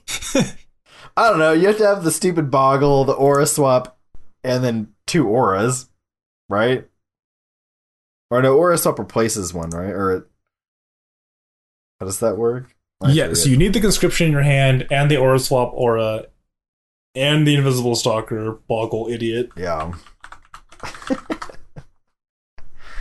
Anyways. But you can, like, open the armory. Oh, that's right. Got him. Or Jeskai now. And, like, that Pilgrim card. Oh, yeah. Heliod's Pilgrim, I think it's called. Pauper Cube All-Star. Alright, well, we'll put this one, we'll put a bookmark in this one and come back to it later. See what we, sorry, making a note there. See what we, think about that at a later time. For now, let's see, moving on. It's getting bogged down here. We have a Kunaros, Hound of Athreros. It's like dogs that sound like their owners. It is a 3/3. It has 3 heads.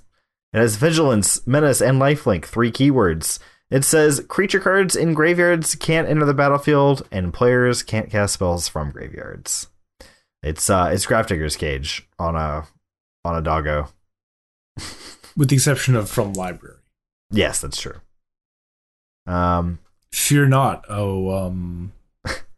Mystic Forge players. Mystic Forge or the Worm. Experimental Frenzy. What's Pan the worm? Glacial Worm. Pan Glacial Worm. God, that fucking card. So yeah, it's 3/3 is a little modest for Modern, where Lightning Bolt is a card, as well as Fatal Push. It does have a mess of keywords though. It attacks, it blocks, it gains life in the process. It is a pretty decent hate dog. I think it'll see me play in Pioneer, maybe, where instead of Bolt we have to play Shock. Sure. Wow. I mean, it's kind of hard to block. It's vigilant. It protect. It also attack. Most importantly, they don't come back. Your shit don't come back. Yeah, this card's sweet. Nothing too special to talk about. These are effects that are pretty well covered and known. Putting him on a doggo seems pretty decent though. I think the stats are a little underrated for the mana cost, but it does have a ton of text on it, so you know. What a time to be alive. 3 mana for 3/3 with all this text. Wow. If only it had more stats. If only it were an Oko. 3 mana gets you a lot of elk these days, which are also 3/3s. Yeah, so it's on par. Yeah, it's on par. Our next card is been a popular one in the spoiler conversation. It's a Heliod, Sun Crown, 2 and a white for a 5/5 legendary enchantment creature god. He is indestructible, and he also has, as long as your devotion to white is less than 5, he's not a creature. Whenever you gain life, put a +1/+1 counter on target creature or enchantment. That includes him as an option that you control. And for 1 and a white, you can give another target creature lifelink until end of turn. So this one's it's a combo. So we already know everyone's talking about Combo. Pioneer combo with Walking Ballista. And Modern. And any other format. Other than Standard. So all you need is a 2/2 Ballista, a Heliod Sunground, and you pew your way all the way up. All the way. Going all the way up. Nice curve too. You drop your Heliod on 3, your Ballista on 4. I guess you have to... Actually, no, you can't do that on 4 because you have to give the Ballista... You have to activate it. One thing I have seen that some people are talking about for Modern is Collected Company, your Heliod Suncrowned, and a Spike Feeder. Ooh, that's nice. Instant infinite life. Seems good. We got a lot of those kind of combos kicking around already in Modern, though. But we are reaching a critical mass tied together by Coco. There are a lot of these 2-card combos in green-white now. A lot of them. We've got, what? Well, see, so like the Devoted Druid, it's a 2-card combo for infinite mana. You need something to do with your mana. So yeah. It's kind of a 3-card combo. And then the original, like, you know, Kitchen Finks Infinite Life still needed a sack outlet, so that was still a 3-card combo. Mm-hmm. This is the first, I think, actual 2-card green-white, just green-white Infinite Life combo, right? I mean, there was Spike Feeder Archangel Thune, but... That's a lot more mana. It's a lot more mana. That's true. And you can't Coco into Archangel. Nope. So, yeah, that's true. I guess, 2 versus 1. It is a little bit more mana intensive to kick it off than those ones are, but... But see, with Spike Feeder, you don't need to activate it. That's true. It just does it by itself. That is true, actually. That is a little bit more cost effective. That'll give you plenty of time to live until you can find your Ballista. I mean, granted, Urza decks don't really concern themselves with such meddling things as infinite life. Yeah. Like, oh, infinite life? I'll make infinite Thopters. +1. And infinite life as well. Yeah. Anything you can do, I can do better. I can do anything better than you. Because infinite not actually a real option in Magic when just demonstrating a loop. You have to actually choose a number, and they can choose a number that is 1 higher or more. So you will just kind of look at each other and count how many cards are in your deck. Yeah. So yeah, outside of degenerate combos. How do we feel about Heliod in a lower power format like maybe Pioneer? Devotion to white, not the hardest to come by. You need 4 more pips. It's not too bad in a white aggro deck. Gives you a 5/5 indestructible Duder. He gives stuff lifelink and puts counters on him in the process. It's not terrible, right? Like in a white aggro deck. I kind of feel like he's doing kind of not the same, but remember 3-mana Thassa from original Theros? She was kind of a big butt you got to play in your blue aggro deck, and obviously she had more relevant effects with giving unblockable and stuff. But I don't know, pumping up your dudes isn't so bad, right? I mean, if your deck is instantly gaining life just kind of as a byproduct of the cards you're playing, then sure, I guess it's all right. I don't know if there's really any dedicated Ajani's Pridemate decks running around. There's like a Walker or something that shits out Pridemates that's like in standard right now, isn't there? There's some card that made Pridemates like as tokens. So maybe. So yeah, I don't know. I mean, it's a good friend with Nyx Fleece Ram, I guess. Oh yeah. Get you a thick ass woolly bro. If it ever becomes a creature, notably you cannot give itself lifelink. Yeah. If that's something you're into. You can stash the counters on Heliod while he's still an enchantment, though, from the way he's worded, so. Yeah. Or any other nice. god you have laying around if you're playing more. Doesn't even have to be on a god. You could just put it on a random enchantment. That's true. In case you have a Starfield of Nyx that you're going to find later. Or some other weird shit. So yeah, Heliod's cool. Our next card, I don't know if it's going to be as widely played or as good as Heliod, but I think it's freaking sweet. It's Atris, Oracle of Half-Truths, 2 blue-black, 3/2 menace, legendary creature, human advisor. It says when Atris, Oracle of Half-Truths enters the battlefield, target opponent looks at the top 3 cards of your library and separates them into a face-down pile and a face-up pile. Put 1 pile into your hand and the other into your graveyard. This is a cool card. I like this card a lot. This card makes me all tingly. John loves these like mini game cards. Oh, it's so fun. I don't know why. Which means your favorite card in the game is actually Goblin Game, right? I fucking hate that card. I don't like the shit that involves like flipping or rolling. Anything that has flipping coins or rolling dice can get bent. I fucking hate that shit. But when it comes to neither of those things happen in Goblin Game. Yeah.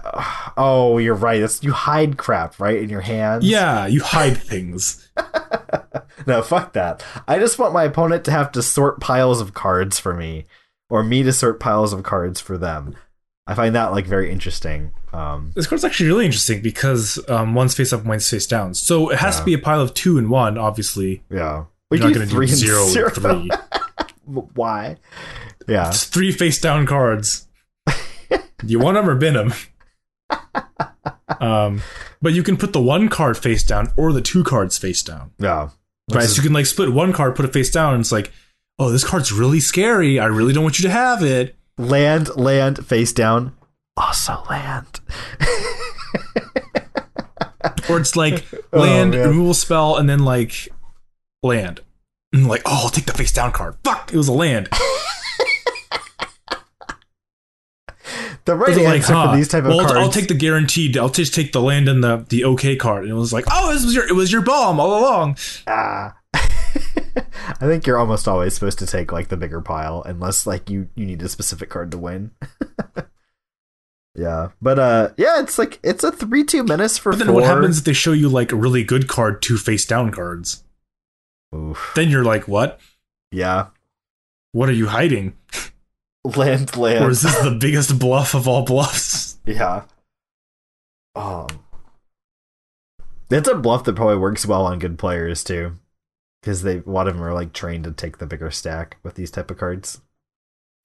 Yeah, I hope this card is good because this is a great card for coverage, right? Like, oh man, could you imagine like this is like comes up on SEG and like it's like Cedric and Patrick are like doing coverage, like losing their like, oh man, fucking minds. Oh man, we got 2 face-up cards and 1 face down. Oh no, he's going for the face down. He's going straight for the face down. What is it? Oh my god, it's Lightning Helix! It's 2 mountains. Oh man. Yeah, it's gonna be lands. It's the face down cards are gonna be lands a lot. It's just gonna be like, oh fuck. Lands. Oh man.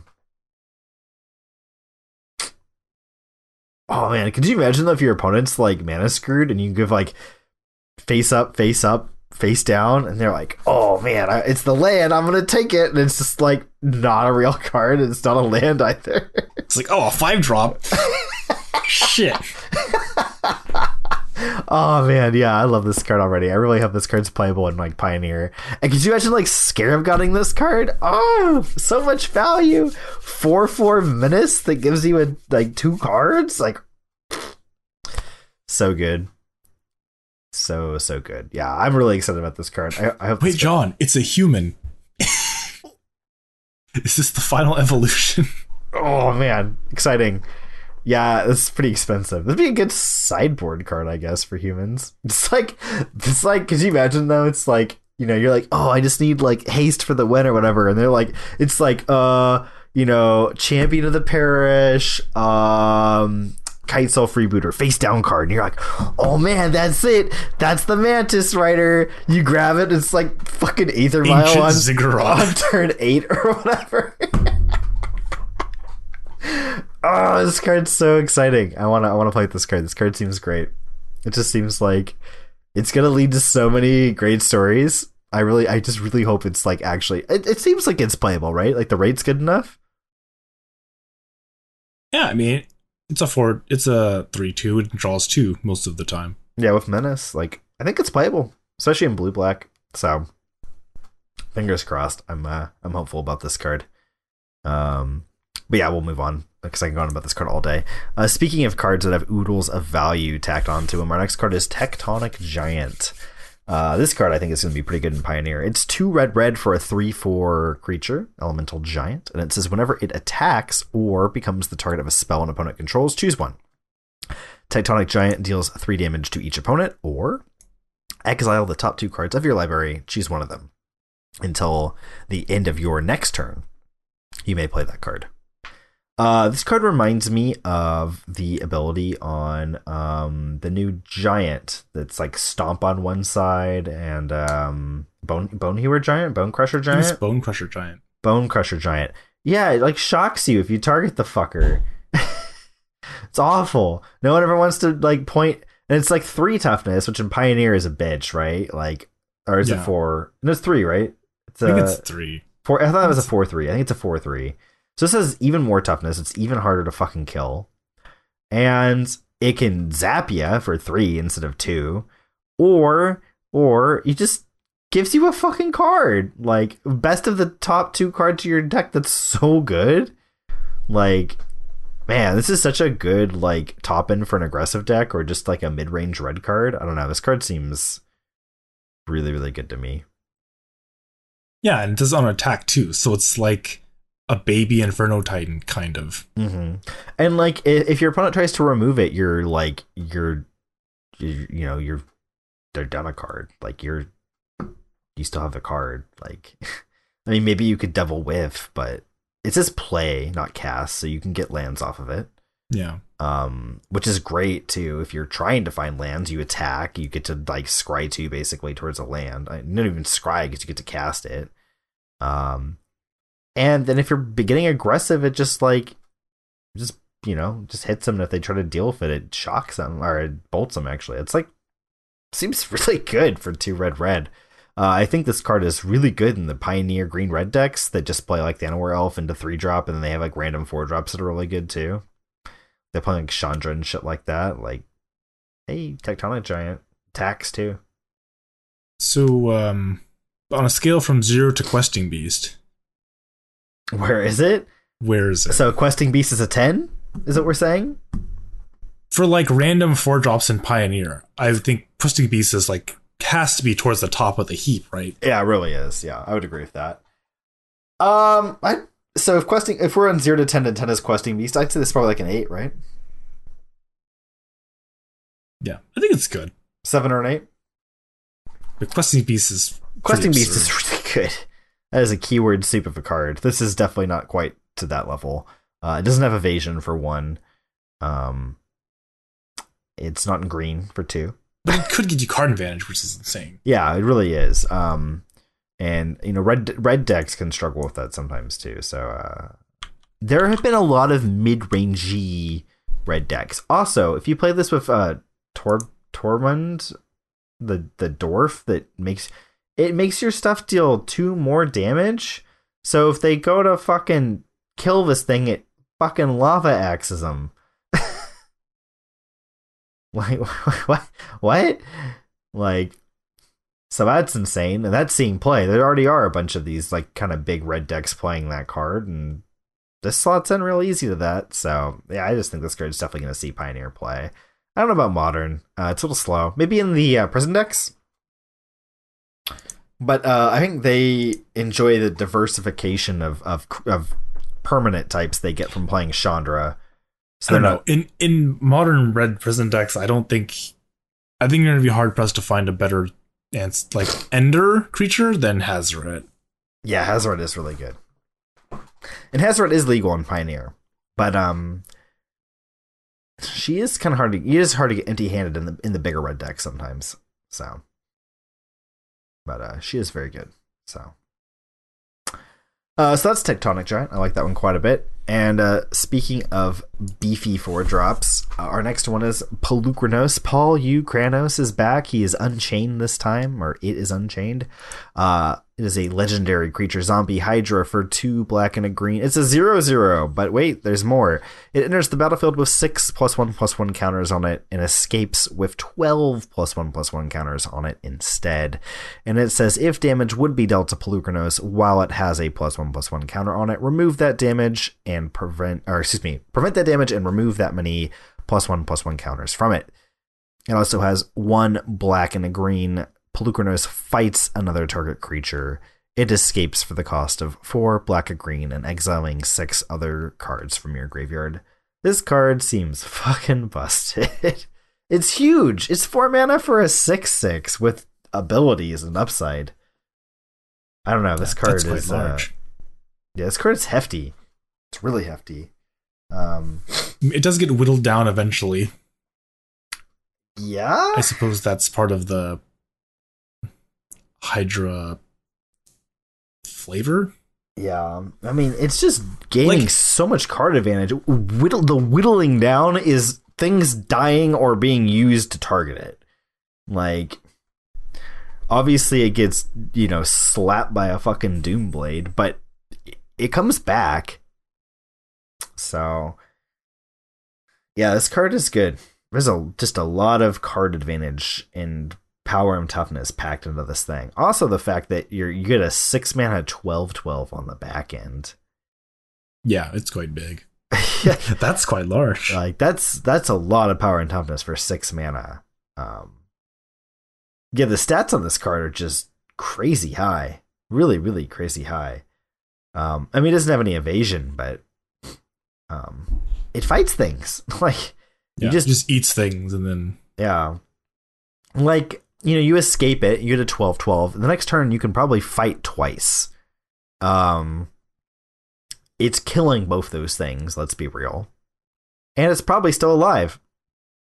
It can munch on a 5/5 and a 6/6 and live to tell the tale. That's just crazy. And it blocks well, too. This card is really, really good. I think if green-black is, worthy of playing, this card is going to be a pricey mythic. Looks like it's pre-ordering at $9 right now. I think that'll probably go up if it sees breakout play. But who knows? Maybe it just gets fogged by Cat Oven forever. Just fight the cat. I don't know. The cat just comes back, right? Like, Yeah. Yeah, I don't know. Maybe it just gets fogged by Cat Evan. I don't know. But yeah, this card, there's not a lot to say. It just has a ton of stats for low price. How do you feel about the escape mechanic in general? It's probably a good point to kind of bring that up. Um, I think a lot of people might be unhappy that we have more graveyard stuff, but the cost is hefty. Yeah, but I think that it's a much more balanced flashback. Yeah. Like, sure, flashback, you can only flash it back once and it's gone. You can escape over and over and over again, but can you really escape over and over again? Yeah, it takes 2 resources instead of 1, right? Yeah, and there's no way to really like reduce any of the, exile clause. Yeah. It feels like and that way it's like you can keep escape cards from getting recast without having to snipe the escape card at the exact moment, right? Yeah, it's true. So if you can keep the graveyard low enough, it's fine. It makes cards like, like Relic of Progenitus a lot better, right? Mm-hmm. It's like Relic of Progenitus is way better against escape than flashback cards. Yeah.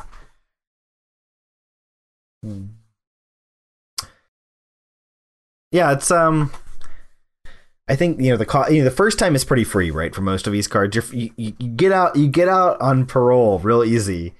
But the second and future times are a little bit harder to do without kind of dedicating yourself to doing it.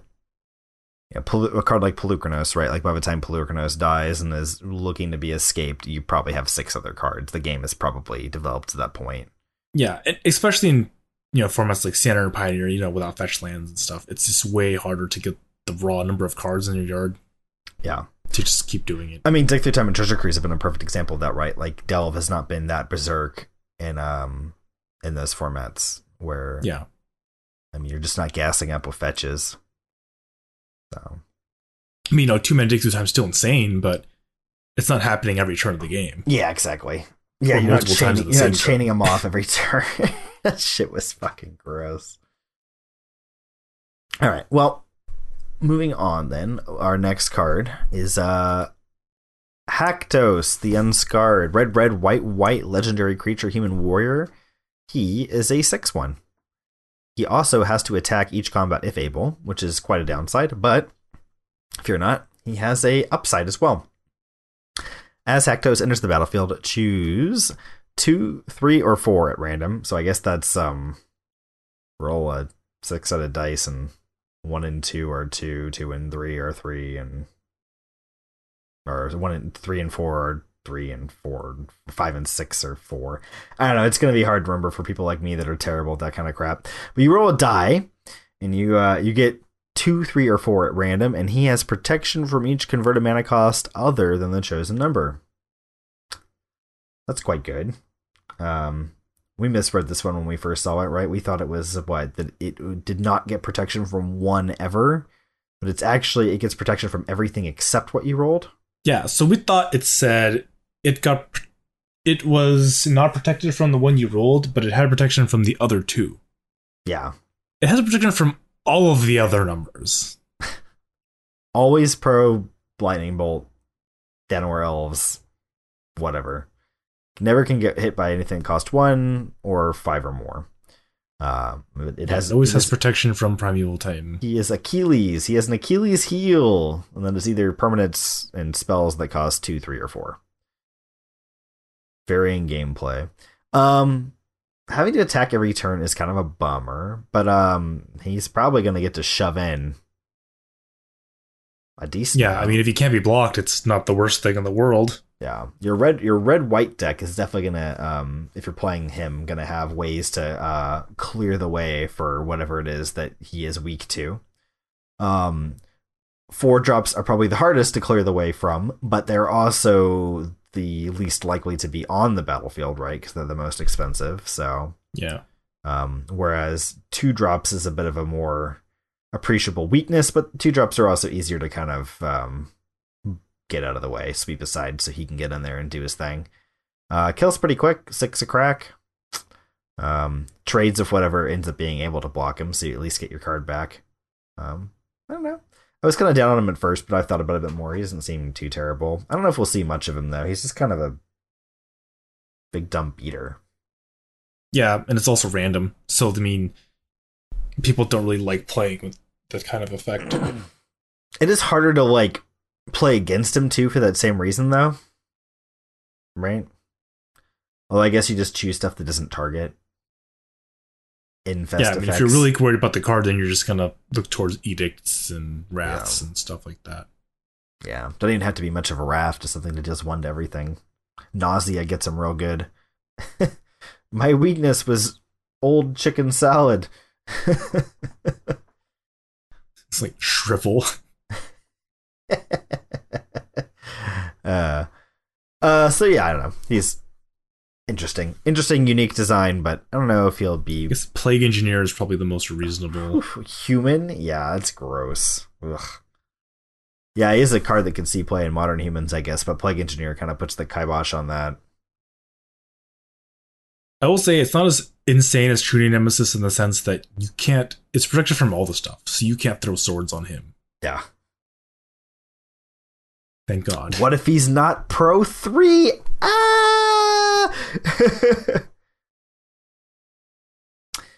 Yeah. His weakness is 3, but it's also his strength.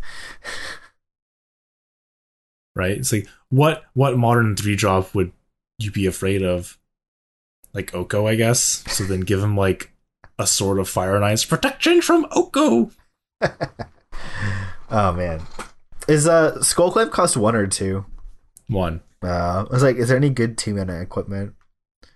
Umazov's Jite. Oh, in Legacy, you got the Jite, you got the sword. I don't know what you'd put on him at 4. There's not really anything at 4. Argentum Armor is like 6. Yeah. Lash Wraith. Play your Urborg. Oh, that's spicy. Yeah, anyways. 2 mana, you could equip him with the Mortar Paw. It seems bad. It seems fucking terrible. Yeet. Our next card is. Oh, but can you? Hmm? Oh, yeah. Oh no, it doesn't work, man. Never mind. I guess you like you need a lot of islands though. It's like you if it's the number's 3, you just take that shit with like Vidalcan shackles. Oof, gross. But what, you need 6 islands? It's a lot of islands. Yeah. Unfortunately, creatures being swole as fuck for their mana cost was kind of the downfall of Vidalcan shackles. Tarmogoyf, not so attractive of a target. I guess you can hijack. Hijack. Wow. Anyways, our next card is Dryad of the Elysian Grove, which Scryfall has translated. It's got a pun for the name. They call it Eidolon, like Lawn. Because it's green. That's great. And it plays lands. It is 2 and a green for an enchantment creature nymph. He is a 2/4 who bears a striking resemblance to Geralt of Rivia, in my opinion. Hey, anyone watch The Witcher yet? You should if you haven't. You're going to get spoiled if you don't. Eidolon. You may play an additional land each turn. And it also has lands you control are all basic land types in addition to their other types. So it's kind of like Courser of Kruphix, Oracle Moldiah effect mixed with Prismatic Omen. For 3 mana on a 2/4 body. It actually doesn't have any effect that Courser of Kruphix has. Oh, you're right. I'm sorry. Kruphix has the other half of Oracle. It's Oracle or Azusa, not even Azusa. There's another thing that it's a wayward. It's a wayward sword tooth. Yeah, there you go. Stapled to a Prismatic Omen. There you go. Also a 2/4. This card seems good. You interested in this for Amulet? I know you've probably been asked like 20 times already. I mean, it's a better card in Amulet than Courser of Kruphix. And people have played Courser and Amulet before. Yeah, or Swordtooth, which people tried to make happen. Yeah, Swordtooth just wasn't good enough. Yeah, too hard to turn on. If you have Ascend, and so people saying, "Oh, this card beats Blood Moon." It only beats Blood Moon if you play it after the Blood Moon. Yeah, which is the problem. Yeah, because like, oh, you're not gonna have green at that point. Otherwise, you could just cast Rex Sage. Yeah. So does it beat Blood Moon? Not really. I mean, being a creature that can block already makes it better than fucking the dinosaur. The Swordtooth. Like, I think people played Courser just for the sake of like, oh, it's kind of good against aggro, but I've tried it in Courser Field, absolutely horrendous. Double green made it really, really hard to play on turn like 2 or 3 actually. That makes sense actually. So being 1 green makes this card actually a lot better. Maybe it's good enough. I don't know. The deck's like really tight on space these days.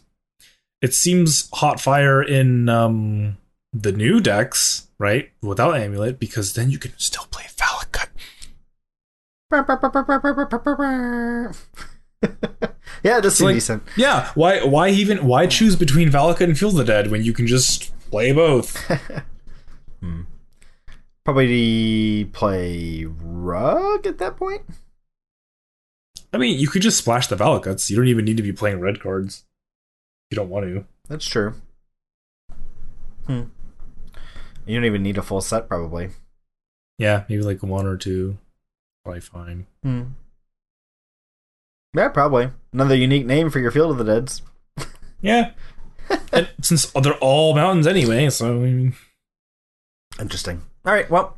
Like, can you imagine, like, sitting there, oh, I'm going to play a land, bolt your thing, and make a 2/2.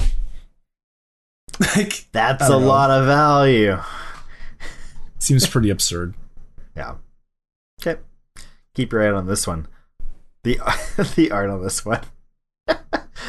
The art cracks me up. I really want to see a Witcher altar. I think his face looks like Geralt of Rivia. Like, dead on. That and the long hair. Our next card. Thrix? I don't know, how would you pronounce that? Thrix, the Sudden Storm. It's 3 blue for a 4/5 legendary creature, elemental giant with flash and flying. It has spells you control with converted mana cost 5 or greater, cost 1 less to cast, and can't be countered. This is an interesting card. I don't know if I've ever seen an elemental giant before. Yeah. Is Omnath not a giant? He's just an elemental? He's just an elemental. Not big enough. Too small of a boy. So yeah, it's air elemental with an extra toughness and flash and other text. At rare. Yeah, I don't know. The cost reduction, the ability is only on stuff that costs 5 or more, which is a little bit restrictive. I don't know. It was intriguing though. The flash aspect is cool, right? Just as like a finisher in a control deck. Yeah. I guess it plays nice with Dig Through Time. Yeah, it does have to contend with another card that plays even better with Dig Through Time and Pioneer, though, and that's Torrential Gearhulk. 1 mana more. True. Also has flash, bigger stats. Recast that Dig Through Time for free. But this makes your Torrential Gearhulk 5 mana. And uncounterable. That's this card seems really good in Control Mirrors, right? Yeah, it does. You just like sneak it in there. If you can find a window to sneak it in there, and then all of your big payoff spells are just uncounterable now. Yeah. Seems pretty good. Like all your insane X spells, right? Yeah. Sinks is ref for 1 million, it can't be countered. Oops. It's beating him for 4 in the every turn too. Yeah, I don't know. It's cool. It's probably gonna be kind of a niche card, but maybe in standard, right? Standard's been so efficient lately though, so I don't know. But it's like one of the most efficient like flash beaters that we've seen in a long time, right? Yeah, definitely. Like, we had Teferi, which was like a 3/4 with no evasion. And then we had Gearhulk. Have there been any other flash? Was Eater of Dreams, did that have flash? Eater of Dreams? I think it was Eater of Dreams, right? The one from Guilds of Ravnica. No, it's not Eater of Dreams. Shoot. Well, I'm not Pearlink Ancient had flash. Dream Eater was 4 blue flash flying 4/3 that had Surveil 4. When you do, you may return target non-land permanent and opponent controls to its owner's hand. That was a card. People were trying that out on Arena. I saw people messing with that for a while. Big flash flying threat that gave you selection and had tempo. That's the best one recently, I think, though. And this is definitely better than that, I would say. Yeah. 2 more toughness and protection. I don't know, maybe the card selection is better. Hard to say. Maybe Dream Eater is better than this. Cost 1 mana more, though.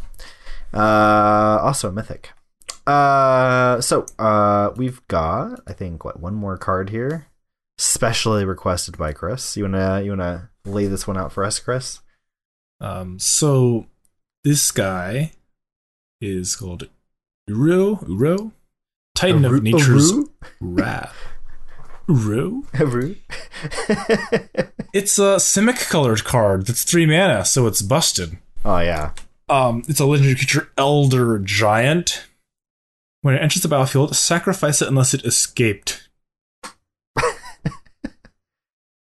So it goes outside, tries to go outside, see some fresh air. Nope, straight to the bin. Did not escape.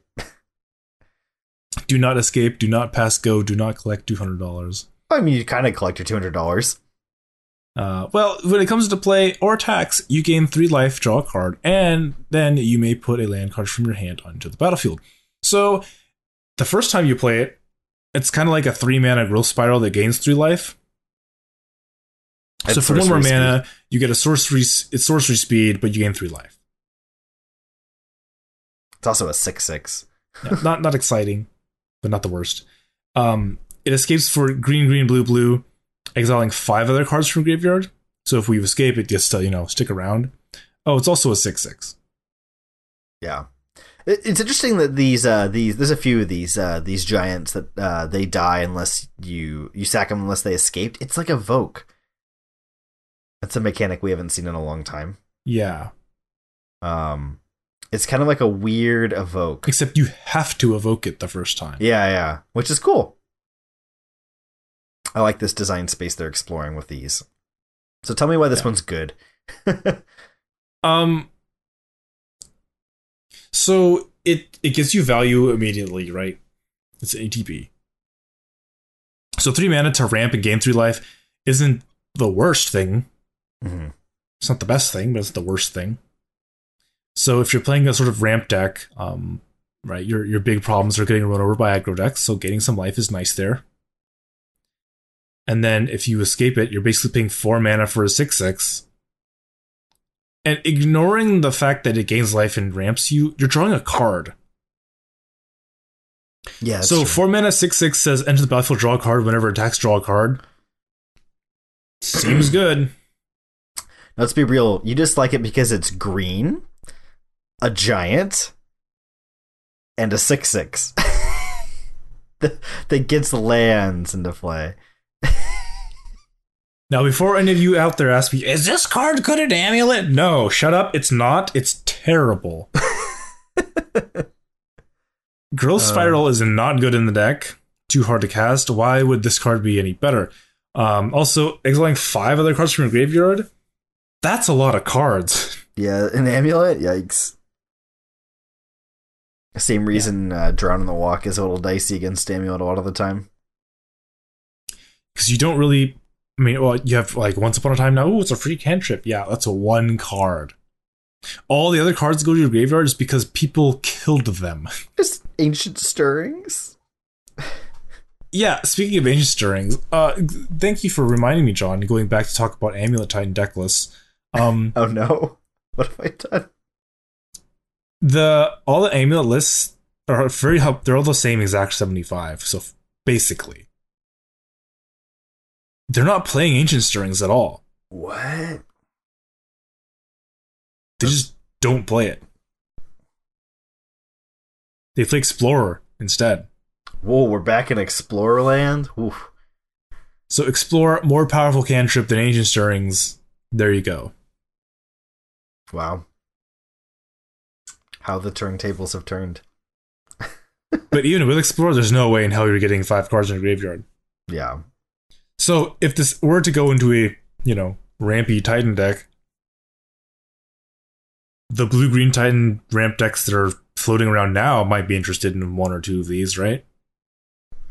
Yeah, because they're playing fetch lands, they're playing Zakura Tribe Elders, as well as Explorers and that kind of shit. So they have a lot more ways to get 5 cards in the graveyard. Yeah, I can see that. And it is a, semi-recursive 6/6. And if you're in the position where you're recurring this thing, Field of the Dead's probably online, if not close to being online, so any card you draw is either zombies or more gas. That's true. Digging into the deck is good then. Yeah, so it's kind of like another payoff. Because the decks can't really play Taloria West in any great number anymore, because you can't really pick them up because you don't really play bounce lands. Because you don't play bounce lands because you don't play amulets, so just having more threats is probably not the worst place to be. Yeah, it makes sense. Yeah, card's cool. You gonna pick some up? Yeah. It depends. Because I don't really know exactly if this blue-green Titan deck is the kind of deck I really want to be playing. Because I didn't particularly find Titan, I was playing Breach Titan, but I didn't particularly find the deck all that interesting to play. You do the same thing all the time, and it gets kind of old. Just like the big differences I'm seeing between this deck and Amulet Titan. Amulet Titan's a much more like toolboxy type of deck. Mm-hmm. And there's this ramp deck might be just a kind of meta call. Because, you beat Oko by either going over the top of it or comboing out, right? You don't really beat Oko decks by plague removal and creatures. You beat them by wargating in another Oko. Yes, clearly. I haven't forgotten. We're gonna have to get cooking on this one after the cast, Chris.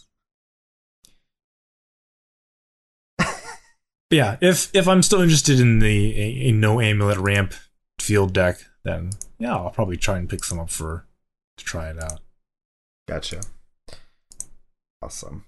I don't know if it has a home in Pioneer anymore since Field is banned. I don't really know if there's. I've kind of been away for a few weeks. So I haven't really been keeping up exactly with Pioneer, so I don't know if there's still blue-green ramp decks running around doing anything. A little bit, not a whole lot. There are some. The lack of fetch lands hurts this card a lot. Yeah, that makes sense. Well, I think that's kind of our crop of spoilers we really wanted to go over. We're coming up against over the 2-hour mark here, so I think that's probably a good place to wrap it up for our first episode back here. Anything else you want to chat about before we get into our Solid of the Week?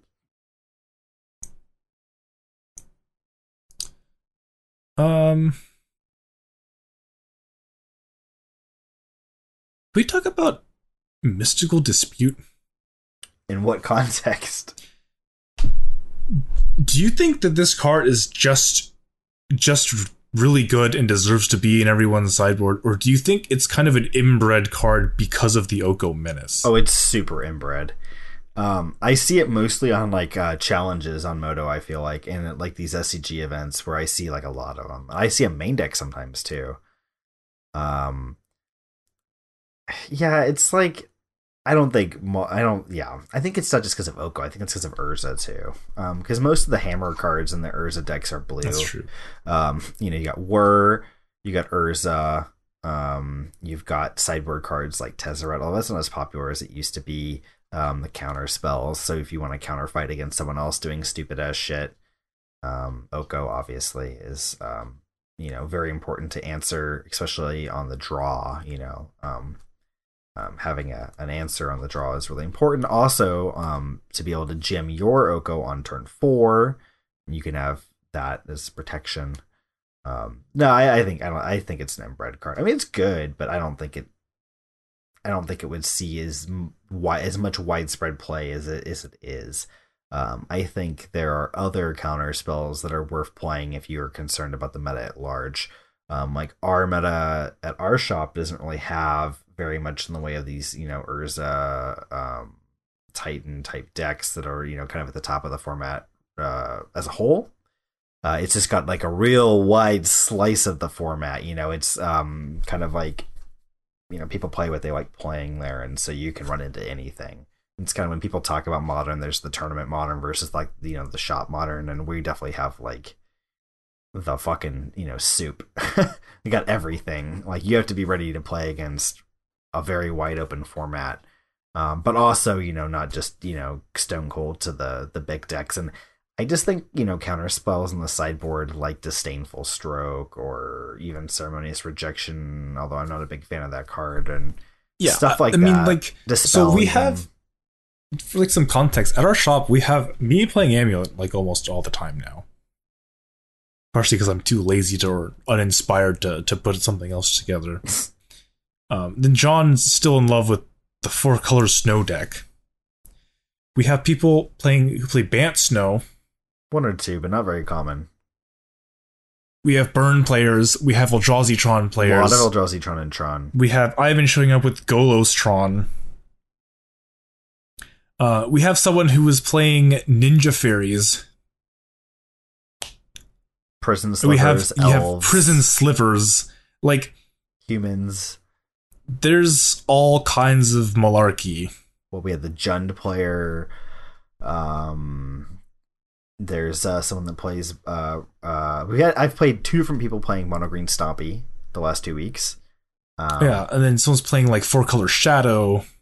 2 people at least playing 4-color or 3-color Shadow. We got Sam on his mono white deck. I think there's still some guy out there playing Mardu. Yeah, there's a guy who plays Mardu. I mean, we've got we get almost close to like 40 people at some of these events, right? Like 30s to 40. And yeah, it's like wild, wild west, man. And there's like maybe 1, maybe 2 people playing Urza's in their deck. Yeah, maybe 2 if you're lucky. Maybe 3 on a really lucky night. And then sometimes we have a bunch of people show up playing Amulet, like 3, maybe 4. Tron has been the most popular deck, I would say, lately. Tron / Eldrazi Tron, we've had 4 people playing one of those decks on a given night sometimes. Yeah, it's all over the place, and I don't know how many shops are like this, but I think a lot of them are. And so it's like even Infect still. Yeah. We've had 2 different people play Infect recently. Yeah, it's just it's hard to justify something like Mystical Dispute in a room like that, right? But when we look at the SCG results, where how many people was it were on these Titan and Urza decks, it was like 50%, right? Like, it was a lot. It's not even good against the Titan deck except for Oko. Yeah. Right. Otherwise, it's bad mana leak. Yeah. I mean, that's the thing, though, is it's like bad mana leak is still okay, and Oko is just so important. Yeah, our top 8 from this last week was Twiddlestorm, 4-color Urza, Eldrazi Tron, 4-color Shadow, Iceberg, Titan Shift, Eldrazi Tron, and Mill. And then the week before that, we had Burn, Blue-White Stoneblade, Golos Tron, Saheeli Nexus, Mono-White Martyr, Grixis Control, Eldrazi Tron, and Tron. Like what was before that? Tron, Bant Snowco, Goblins, Countercat, Titan Breach, Iceberg, Jund, and Ad Nauseam. Like, this is like, wow, Ad Nauseam. Yeah, it was that was Jason, the guy that always plays or used to always play Ad Nauseam. He plays Pioneer now mainly, I think. But you know the guy that was always playing PPTQs with ad nauseum and did well for a long, long time. Yeah, he broke out the deck, I guess. But yeah, it's like the meta is just all over the place. Everyone has multiple decks for the most part, and they bring whatever, you know, fetches their fancy on a given night, except for me and you these days, it seems like. So yeah, I don't know. I don't know. You know, I don't know how many. I mean, it depends what your meta is like, right? Like, there's local metas. There's Moto, which seems to be infested with burn all the time, just oodles of burn, because everyone's just trying to grind leagues and get, you know, a positive record and get grind value. Probably watching like TV while they do it or something. It's probably why they're so slow and make Kevin fucking rage. They're probably like grinding leagues while watching like Cartoon Network or something. I don't know. And part of me still wants to play like a reclamation deck with Panglacial Worm. Do it. The world is your oyster. I just think on my end step, I'm just gonna play a worm. I got them. I got the worms. You need worms? I got worms. I got worms. I got all the worms you need. Because I think I only played that deck at FNM like once. Yeah, I played it twice, and I think it was such a bitch not going to time. Because I never played the deck before, and like one of the win cons is like getting yourself down to the only card in your deck is Blue Sun Zenith, and then you just Blue Sun your opponent a million, like over the course of 3 turns to kill them. Yeah. Which is just like really difficult to like get around to doing in Vapor. Yeah, the deck has other win. Oko now is like more of a win con in that rec deck. Yeah. I did play against it a couple weeks back though. They got outground by, you know, Iceberg, but yeah, oh my god, Cryptic Command and Mystic Sanctuary. Ugh. What a fucking nightmare to play against. Oh, yeah, Mystic Sanctuary. It was like a lot of like, they're like, oh, Mystic Sanctuary, put my thing back on top. And I was like, I guess I Assassin's Trophy your Mystic Sanctuary. Like, shuffle the Cryptic back in and get rid of the land so they can't bounce it. It's like, ugh. This miserable, grindy gameplay. Just, you know, using spells on lands, which feels terrible. Yeah, they could just play Veil of Summer. Oh, yeah. Yeah, that's the thing. Like, Veil of Summer just, you know, puts a stop to all that nonsense immediately if it shows up. But yeah. Anyways, anything else before we get into our Salt of the Week? How bad must it feel? They're like, oh, Nexus Fate. You're like, aha! Oh. Force of Negation. Veil of Summer. Get fucked. Get fucking fucked, kid. Yeah. Do not want. That sounds awful. Sounds truly, truly awful. Alright, anyways. Chris, what's your thought of the week? What are you super hyped for? Card or deck right now? What's burning a hole in your deck box? Well, I think I might just put together the ramp deck, just at least for a week. Yes. See how it goes. I mean, I have all these goddamn Okos, might as well use them, right? Yeah. And but I'm really just happy I get a chance to play with Crater of Behemoth. Yeah, that card's sick. I like me a big hoof. Yeah, you haven't scratched that itch in a long time since Elvis has been bad. It's like Cube. Vintage Cube. I played it in the Mono Green Devotion deck. Oh. I forgot about that. Hoof, there it is. Doing stupid shit like Burning Tree into Burning Tree, activate Nykthos, hoof them. Rude. Very Or the rude. classic Hornet Queen into Crater Hoof on the same turn. Does it give haste to the other shit too? It doesn't, right? No. Yeah. Just makes a bunch of really busy bees. Yeah, so the bees can't get in, but it does give the rest of your team +5/+5. Yeah, the bees turn into an anthem. Oh. I enjoy Crater Hoof Behemoth. Yeah, I fucking bet. Card is really sweet. We're gonna do it online, Chris. We're gonna do League. At least a League online with this deck. I don't think this version's playing Crater Hoof. Yeah, it is. The one he sent? Pretty the sure. Wargate one? Oh, it's not. Nah. Well, we're gonna do that first, because Wargate. Yeah, Wargate's sweet. Just get this Teferi out of here. Screw Teferi. Trader. Seems not good. It's like the same card, right? No, it doesn't. Not at all, Chris. But yeah. I enjoy tutoring up a hoof and just slapping people. Just rumble on in there.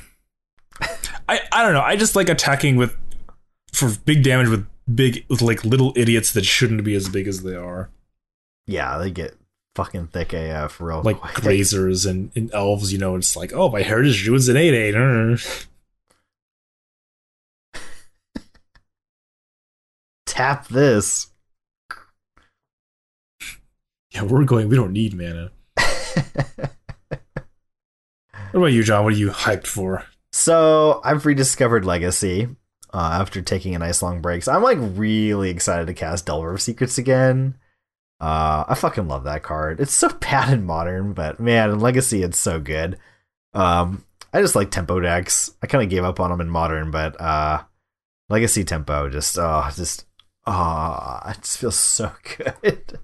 And I've got like everything in blue-red signed except for I guess Brazen Borrowers and Dreadhorde Arcanist, so I've got like the rest of the deck signed, so I'll be 69 of 75 signed.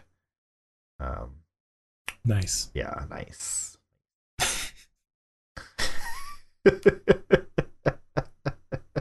Nice. So yeah, that's it. I'm super excited to play that, and I'll be reporting back on that. Hopefully, I'm gonna bring a whole mess of deck stuff. I've been like doing this thing where I stop bringing like other formats other than Modern because I just like want to like jam Snow any chance possible. I still love Snow, but I want to play some other shit too. So I'm putting my pre-Modern deck back together. Bringing a Legacy deck. I might even put together like Blue-Red Arclight for Pioneer. I don't know. So I'm gonna bring some other deck stuff and then get some games in another format. So I'll have more to talk about next episode, hopefully, about Legacy. Probably get slapped by some monstrosity Mike's playing. He'll probably bring like 4C Loam or something and just like fucking dumpster me. Yeah, just casual turn 1 Chalice of the Void. Yeah, every game. Like, cool. I'm coming back next week with main deck Shattering Spree. Yeah, fucking Mike. I see that guy like turn 1. He just has the turn 1 Mox Diamond like every game. Yeah, he always has the diamond. Always has the diamond. And he's like, oh, I'm gonna try playing some elves. Like this is way back in the day, right? Oh, I'm playing elves. Okay, cool. I'm going first, right? Oh yeah, you won the die roll. All right, cool.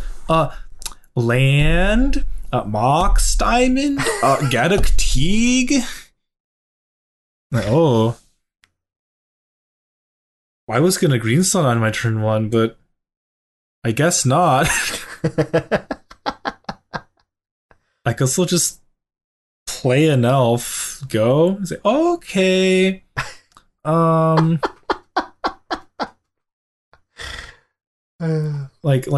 you play lands. Oh, okay. Wasteland, Chalice on 1. Go ahead. No fun allowed. Go home, stupid elves. And then he's just like, LOL, Tabernacle. I'll pay for my Gaddock Teague. Dude, that card is a rude fucking shit stomp for elves. Holy shit. Rude. Tabernacle? Whew. That card just slays elves. At least early. Later on, you can kind of like you can float long enough to get a hoof going. It's like the only way to beat Tabernacle is like with Gaia's Cradle. Yeah. You can kind of like then they just wasteland your Gaia's Cradle and you're like, fuck. You kind of tread water until you can natural order into Crater Hoof and just like all your guys are like in a holding pattern and can like turn into damage with the Crater Hoof, but yeah. Yeah, like with Heritage Druid, they can kind of pay for themselves if you have multiples of 3. Yeah. Otherwise, things get kind of weird. Yeah. Like, I'm sorry. Because then you have to have like enough, Titanic, like push them off. You have like 6 elves to pay for themselves, and then you have to have 4 lands to have a natural order. But then all your elves are tapped, so you need some of the elves to be like, Korean Rangers, so they can untap, so they can attack. Yeah, it's like Titanic, man. It's like you know, it's like 6 elves up on a tree, and the 7th elf, they just or like, if like there's some no push it sentinels you off. can untap them. Just push him out of the tree. But Sorry. the Nettle Sentinels don't untap, so like you need to play another elf so they get untapped, so you can tap them to pay for themselves for the tabernacle. It's a mess. Yeah. And he just plays a Gaddock and you just like fucking lose because you can't natural order. Yeah. It's dumb. All right. Well, I think that's a good place to end. Chris bitching about Mike twice in the same podcast. I'm sure he'll be excited when he hears this. Anyways, thank you for checking us out and sticking around to the very end. If you're wondering where you can find more of our content, you can head on over to mtgconflux.com. You can also find us on Facebook and Twitter under the same name. You can also check out our video content right here. We're recording it right now. You can check it out on our YouTube page. You can support us and join the MTG Conflux community. Damn it, Chris. You can join the MTG Conflux community at patreon.com/MTGConflux or by buying MTG Conflux shirts and swag on redbubble.com. Check out the links on our Facebook and Twitter pages. If you have any comments or suggestions, please reach out to us. We'd love to read them. Again, we really do appreciate you sticking around, and we hope you'll join us in the next one.